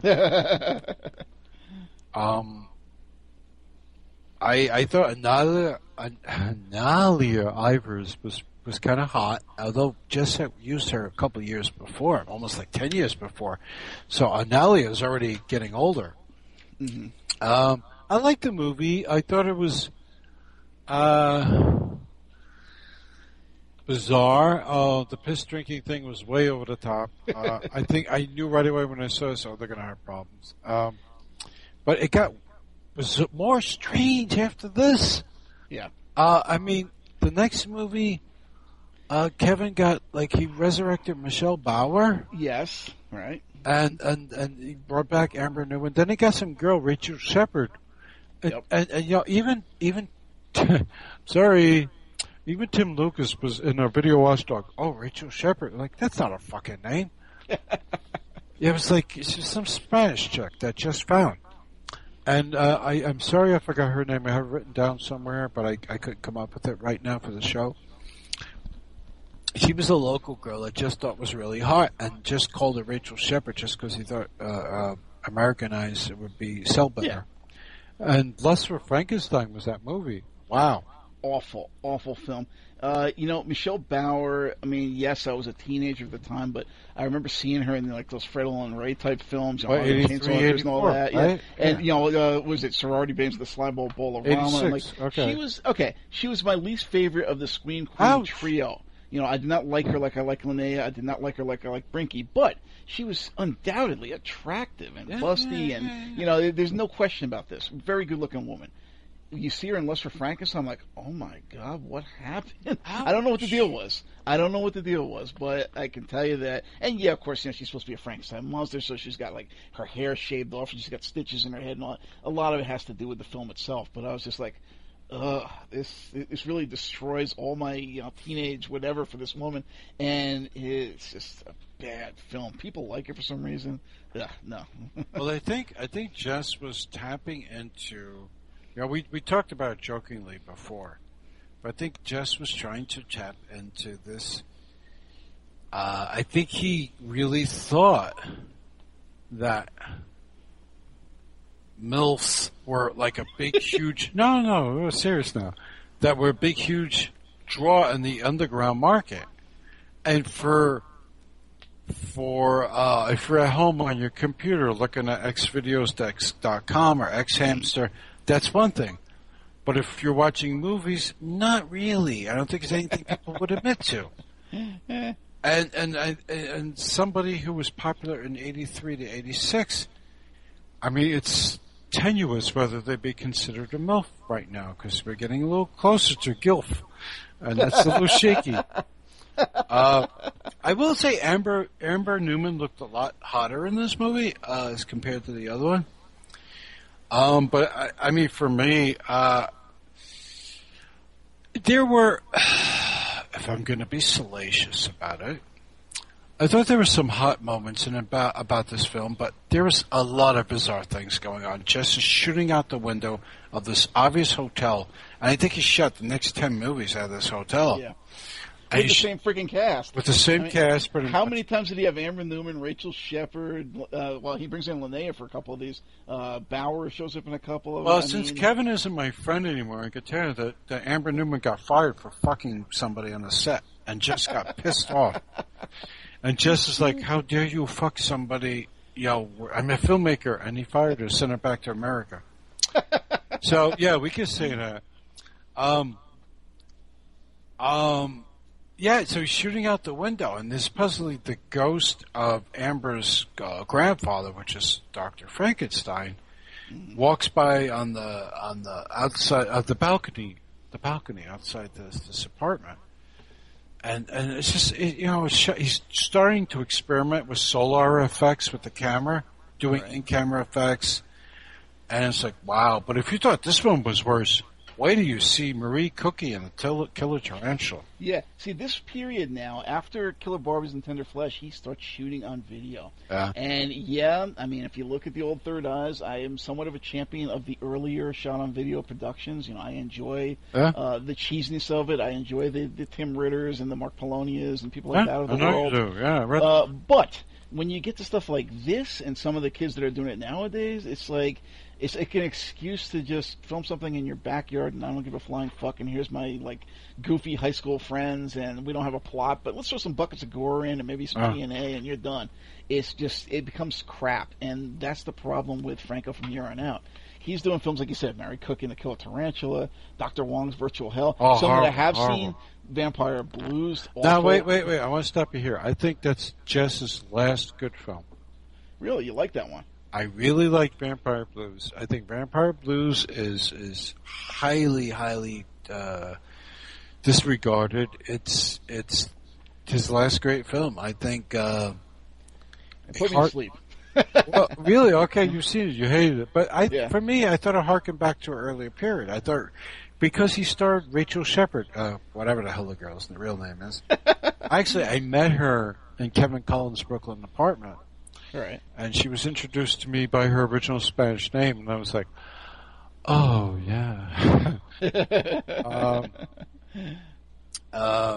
Really nice lady, and I just think it worked here. She's Lady Dracula. She's on the beach. It harkens back to things that I really liked. Shining Sex, that whole thing, where the women are overheated and she's a vampire, but she's in his bloody sun. Nobody ever explains this. And I just liked that. It was very erotic, even though it was shot on video. Michelle Bauer and Linnea Quigley are absent from this one. Right. Red Silk was not too bad either, but Red Silk, Broken Dolls, Helter Skelter, Blind Target, which has Linnea in I have it. to say, I'm going to go on record as saying Blind Target is the worst Jess Franco film I've ever seen. It's awful. And, Linnea Quigley, I used to have a thing for her. I loved her in Sorority Babes. I followed her around to all these crappy movies, Night of the Demon, and what was that one, Nightmare Sisters? Those terrible films, but, I was hot for Linnea Quigley at whatever age I was. I was a teenager. I saw her in this. I'm like, wow, this movie sucks. What happened to you? And really probably no fault of hers. It's just the film sucks. Oh, it's horrible. It's everybody's acting is atrocious. No shit, guys. The acting is atrocious. The direction is ambivalent. The co-stars, some cowboy guy who happens to be vacationing in real life in Spain, is it's just bad. And somebody actually went and made a documentary of the making of this film. And I'm sure it was like a great opportunity. Look, I can be on a Franco set. I can, he's like a legend that everybody knows him. But you know what? I think that is great. Antenna Criminal? You like it? I do. I haven't seen it, but I do. He's a friend of mine. I remember Brian Horowitz before he worked with Jess, and I remember this whole thing. Actually, they asked me to come out too, and this is true. They asked me to come out back in this period. Kevin Collins was asking me would I come out and see, the outtakes. He says these movies are 2.5 hours long. I'm trying to cut them down to 90 minutes for distribution through my video distributor. And I would sit through these things. We have a couple of drinks, and other friends would come by, and he'd say, "What do you think?" And I say, "Well, why don't just make a fuck film?" Because the outtakes of these things were so long, and I was like, just cut out the plot, and just, you can make some money making a fuck film by Jess Franco. Because, they're trying to cut out the fucking and then make a movie, And you wouldn't believe what I saw. The outtake versions, really long, and so anyway, it's a conversation you and I should have often. Anyway, Brian's his band, the Ubangis, I always liked them. I met them at Chiller years ago. And so Kevin Collins said to me, he said, "Brian's coming out to Spain for the shoot. Would you want to come?" I said, "Really? To watch Jess work?" And he said, "But you have to fly yourself out, but I'll put you up." Oof. And I said, yeah, and I looked into it, and the flights at those days was very prohibitively expensive. And also the notice was kind of short. So I said, "Man, I can't go." "Oh, you sure?" I said, "Yeah, I don't have $2,000 for a flight, Plus, I have to get my job 3 weeks notice to let them know I'm taking off a month. Yeah, right. So Brian went out, and he already did the score for Vampire Blues, which is pretty decent. And Jess, since he was hanging out there and shooting, Jess let him do the score for Blind Target. And Brian's in Blind Target. And I'll tell you, Brian's documentary, Antenna Criminal, is really good because you could see how this period Jess Franco movie got made. You know, Jess is chain smoking like 20 cigarettes in 10 minutes. He argues when his Rachel Shepard, the great Rachel Shepard, who is not Rachel Shepard, she's a Spanish woman who's dumb, cannot speak her English lines phonetically, and you see how Jess gets really, really frustrated. And he makes her do it over and over, and she's really upset. And then Jess walks into the other room and has another cigarette. You see how they're supposed to be driving and so low budget. He has two guys with palm fronds just waving the car. It's great to see. I think Brian did a really good job. Yeah, but I mean, the point is, no matter what. Okay, yes, an honor to go out and see Franco and all stuff, but he's making Blind Target. I mean, it's horrible. Yeah, the cover. I mean, really? Yeah. So why would you want, if you're going to sell this to an audience? Okay, let me see a documentary on the making of 2001. Okay, let me see a documentary on the making of Blind Target. Really? Well, he was out there. That's what happened. Yeah. They prevented him from releasing it for a few years too. Wow. Because there was some disagreement with Jess, and originally Amber. We just spoke of her. Right. Newman was supposed to be in this film, and she was fired. Right. So there was a whole bunch of shit that went down. And then it got worse from here. Killer Barbies from Dracula. Yeah, well, actually, you forgot Vampire Junction, Incubus, and then, like you said, Killer Barbies meet Dracula. Like as much as I loved the first film and loved the band, Killer Barbies vs. Dracula is unfucking watchable. Even my wife, who was like an even bigger fan of the Killer Barbies than I am, which if you can believe this, it's kind of like I got her into various punk bands, and she became bigger fans than I am. She's a bigger fan of the Cramps than I am, which is hard to do. She's a bigger fan of Social Distortion than I am. She's a bigger fan of the Killer Barbies than I am. You can name off bands like, Minor Threat, maybe I'm still a bigger fan, but it's close. Youth Brigade, whatever. But you get to something like this, and even she's sitting there like, this film is terrible. Why did we buy this? It is so bad. It's shot on video. It's a vehicle for the band, but it's a bad one. The only good thing about it is you get a couple tracks from their last album, Sin Is In, which, it's not as good as some of their earlier material, but there's definitely good songs on it that we still love and play all the time. There's a fella, I think it was like Bella B from some German punk band. I don't remember who the hell the band was. And some bald guy running around trying to be Dracula. It's like a comedy. Oh, no, that bald guy was, there's somebody we know. Who? Oh, gosh. Aldo Sombrell, I think. Really? Yeah. Lena's in it and looking very, very butch. She's kind of, obviously she's gotten older. She's gotten silver, but she cut her hair in this really... She got a little heavy, yeah. Yeah, but not even that, but the haircut, with that butch haircut and everything. And she's trying to be, I don't know, sadistic / sexy. And she's, I don't know, what is she, like the club owner or the bar owner or something? I don't remember. There's like a little cantina. So bad, man. It just hangs around this little cantina that's nearby a graveyard. And, the Dracula's coming up, and he's coming up during the Killer Barbies concert. And but did you see the next two though? The Flowers of Perversion, the Flowers of Passion. Passion? No, I did not. I have those. Sorry for you. I said them rather strangely, didn't I? I have those. They are both shaved pussy lesbian munching movies.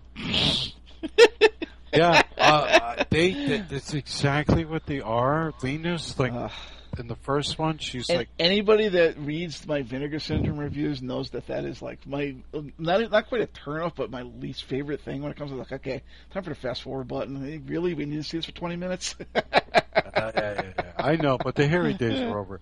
Anyway, she sits central stage, and I don't know what the story was. I can't even remember.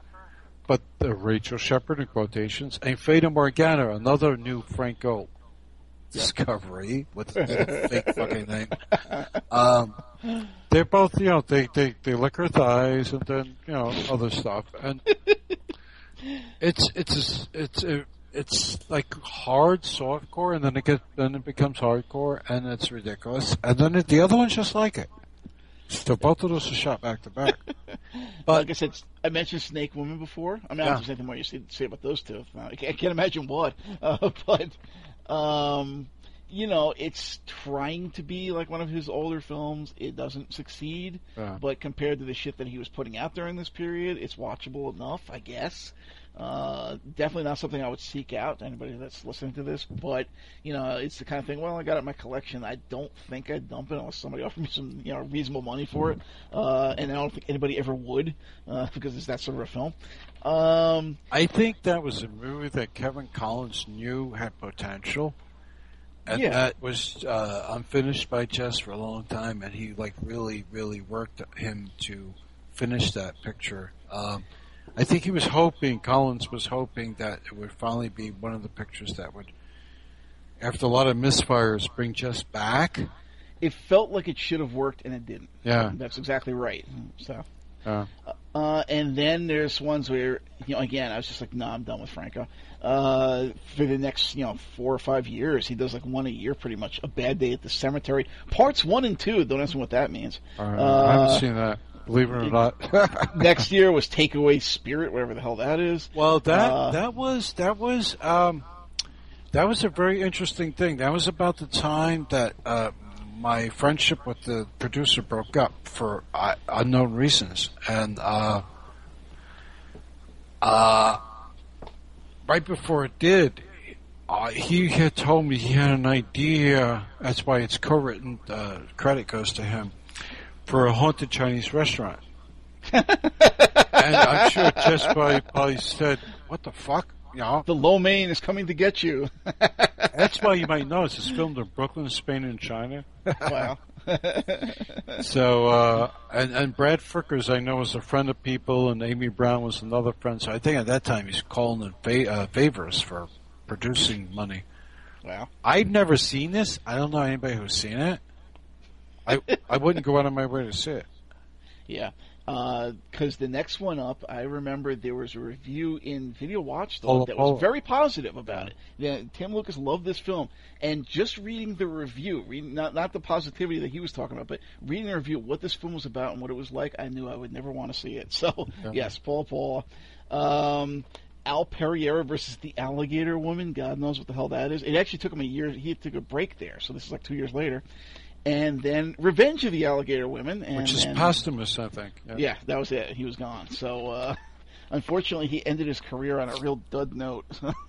Well, you know, I have to say that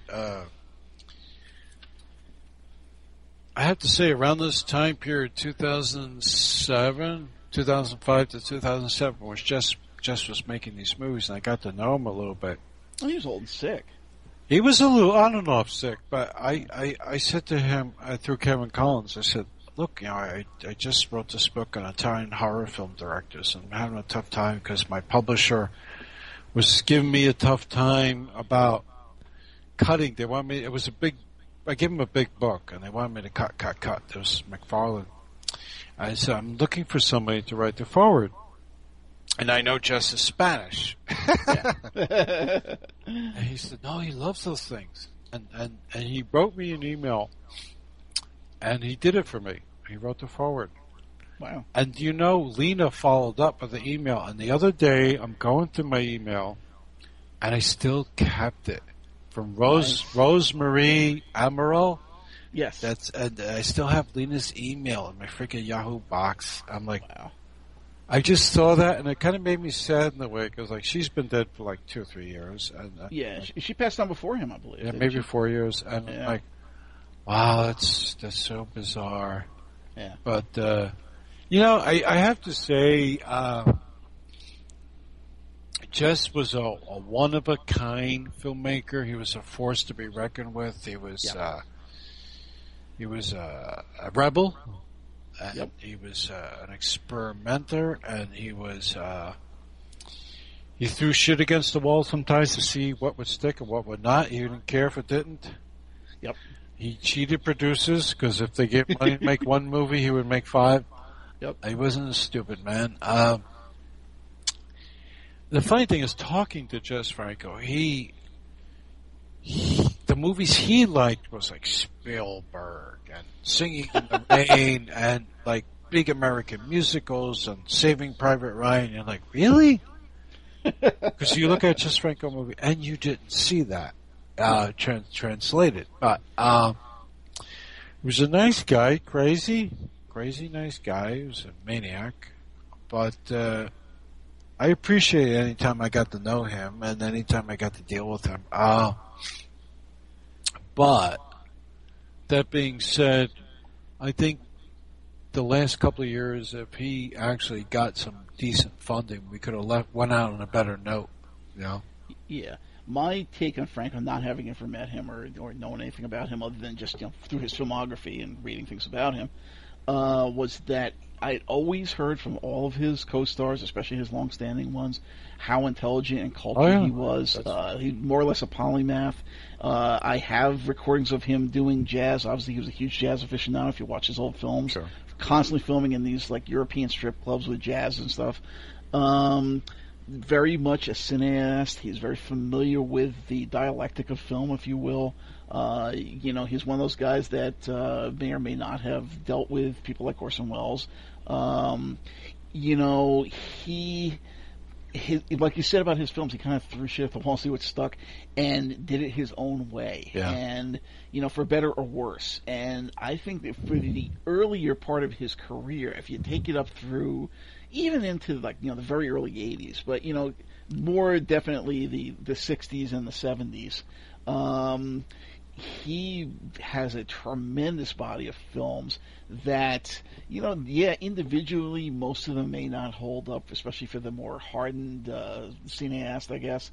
But they have an atmosphere that's all their own. Yeah. They're uniquely oniric, which is a word that we toss around a lot when it comes to him and Roland in particular, more than any other directors. Yeah, we'll come up next week again, folks.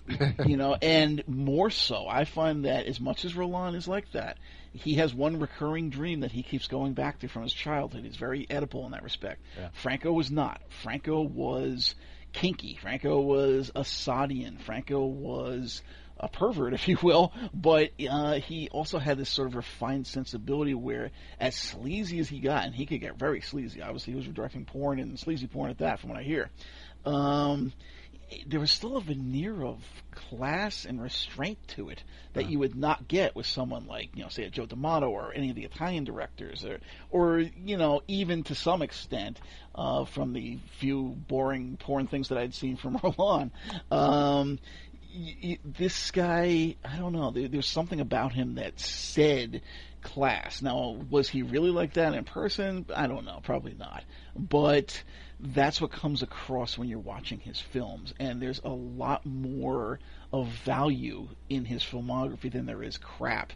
And I have not seen any of his porn stuff, but I would love to see it. Yes, just because I love this kind of stuff. I'm an omnivore when it comes to directors and things that I love, and I am a Franco fan. I mean, if you want to name filmmakers that I always know I can trust, he is definitely one. To some extent, you could say that about somebody that's a low-rank guy like D'Amato, but it's not the same level. Franco is one of those guys and even somebody that I like a lot in certain periods. Like, okay, I like Fulci from the 80s and going into the 90s, but do you like Fulci in the 60s when he was doing comedies and Franco Ciccio and stuff? Well, not really. You could say that about Mario Bava. Okay, yeah, who's pretty steady all the way through, but is it the same thing as a Franco? No. And you go to all sorts of people, not just European directors, but to American directors. Well, I enjoy Herschel Gordon Lewis films. Well, was it like Franco? Hell no. He is probably the most consistent, not necessarily my favorite in that respect, but maybe he is. Because when it comes down to it, it's like, well, whose films, if you had to keep like one director in your entire collection, who would you keep? I'm like, I guess it would probably be Franco. I'll have to say that. And I'll say that honestly. I really do love his stuff. There's no question about it. So that's my close on this one. Anything else you wanted to? No. Well said. I agree with you. All All right, so our apologies to the audience who had to deal with our all this technical glitches that happened last Thursday. It was not our fault. There was some kind of issue going on with our host server, Blog Talk Radio. They acknowledged it hours afterwards. Oh, by the way, we're having a problem with the whatever. And, there was this sort of abortion floating around there for a couple of days. Anybody that downloaded it, God knows, you had a lot of hemming, hawing, and stalling trying to get Lewis on air. And then we did. We were there for like maybe 45 minutes to an hour, and then we dropped off, and I couldn't even shut the show down. There was kind of like hold music playing, and it's just a disaster. So anyway, at this point, obviously, if you're hearing this, we have gone ahead over the weekend, did this special recording just to close this one out, finish up our discussion of Franco and his enormous filmography. And it's epic length. It's epic. Yes. Yeah. And, we've edited what was there from that week to this new material, and here we go. So that's it. We are finally done after 3 shows and 4 attempts at going through Jess Franco's huge filmography. We're finally complete. So next week, or actually by the time you hear it, it will probably be this week or maybe even already aired. We will be tackling the French scene. I don't know how much of it we will be able to cram in. Maybe we'll get to it all. Maybe we'll get to some of it. But we are definitely going to tackle Jean Roland. We are definitely going to speak to Eurocine. And we'll also touch on some other directors, Jean-Marie Palardy. We had mentioned Max Picas. We mentioned René Chateau. People don't think of the French scene as being as vital as, say, the Italian scene. And it's not. But there's enough going on there. There are enough directors of interest in the cult arena. Michel Lewan. I mean, we're definitely going to try to touch on what we can here. So that is our next show, and thank you for joining us and being patient with the the issues that we had to deal with to get the show out to you. Have a good evening, everybody. Have a good evening. Hope you enjoyed the show.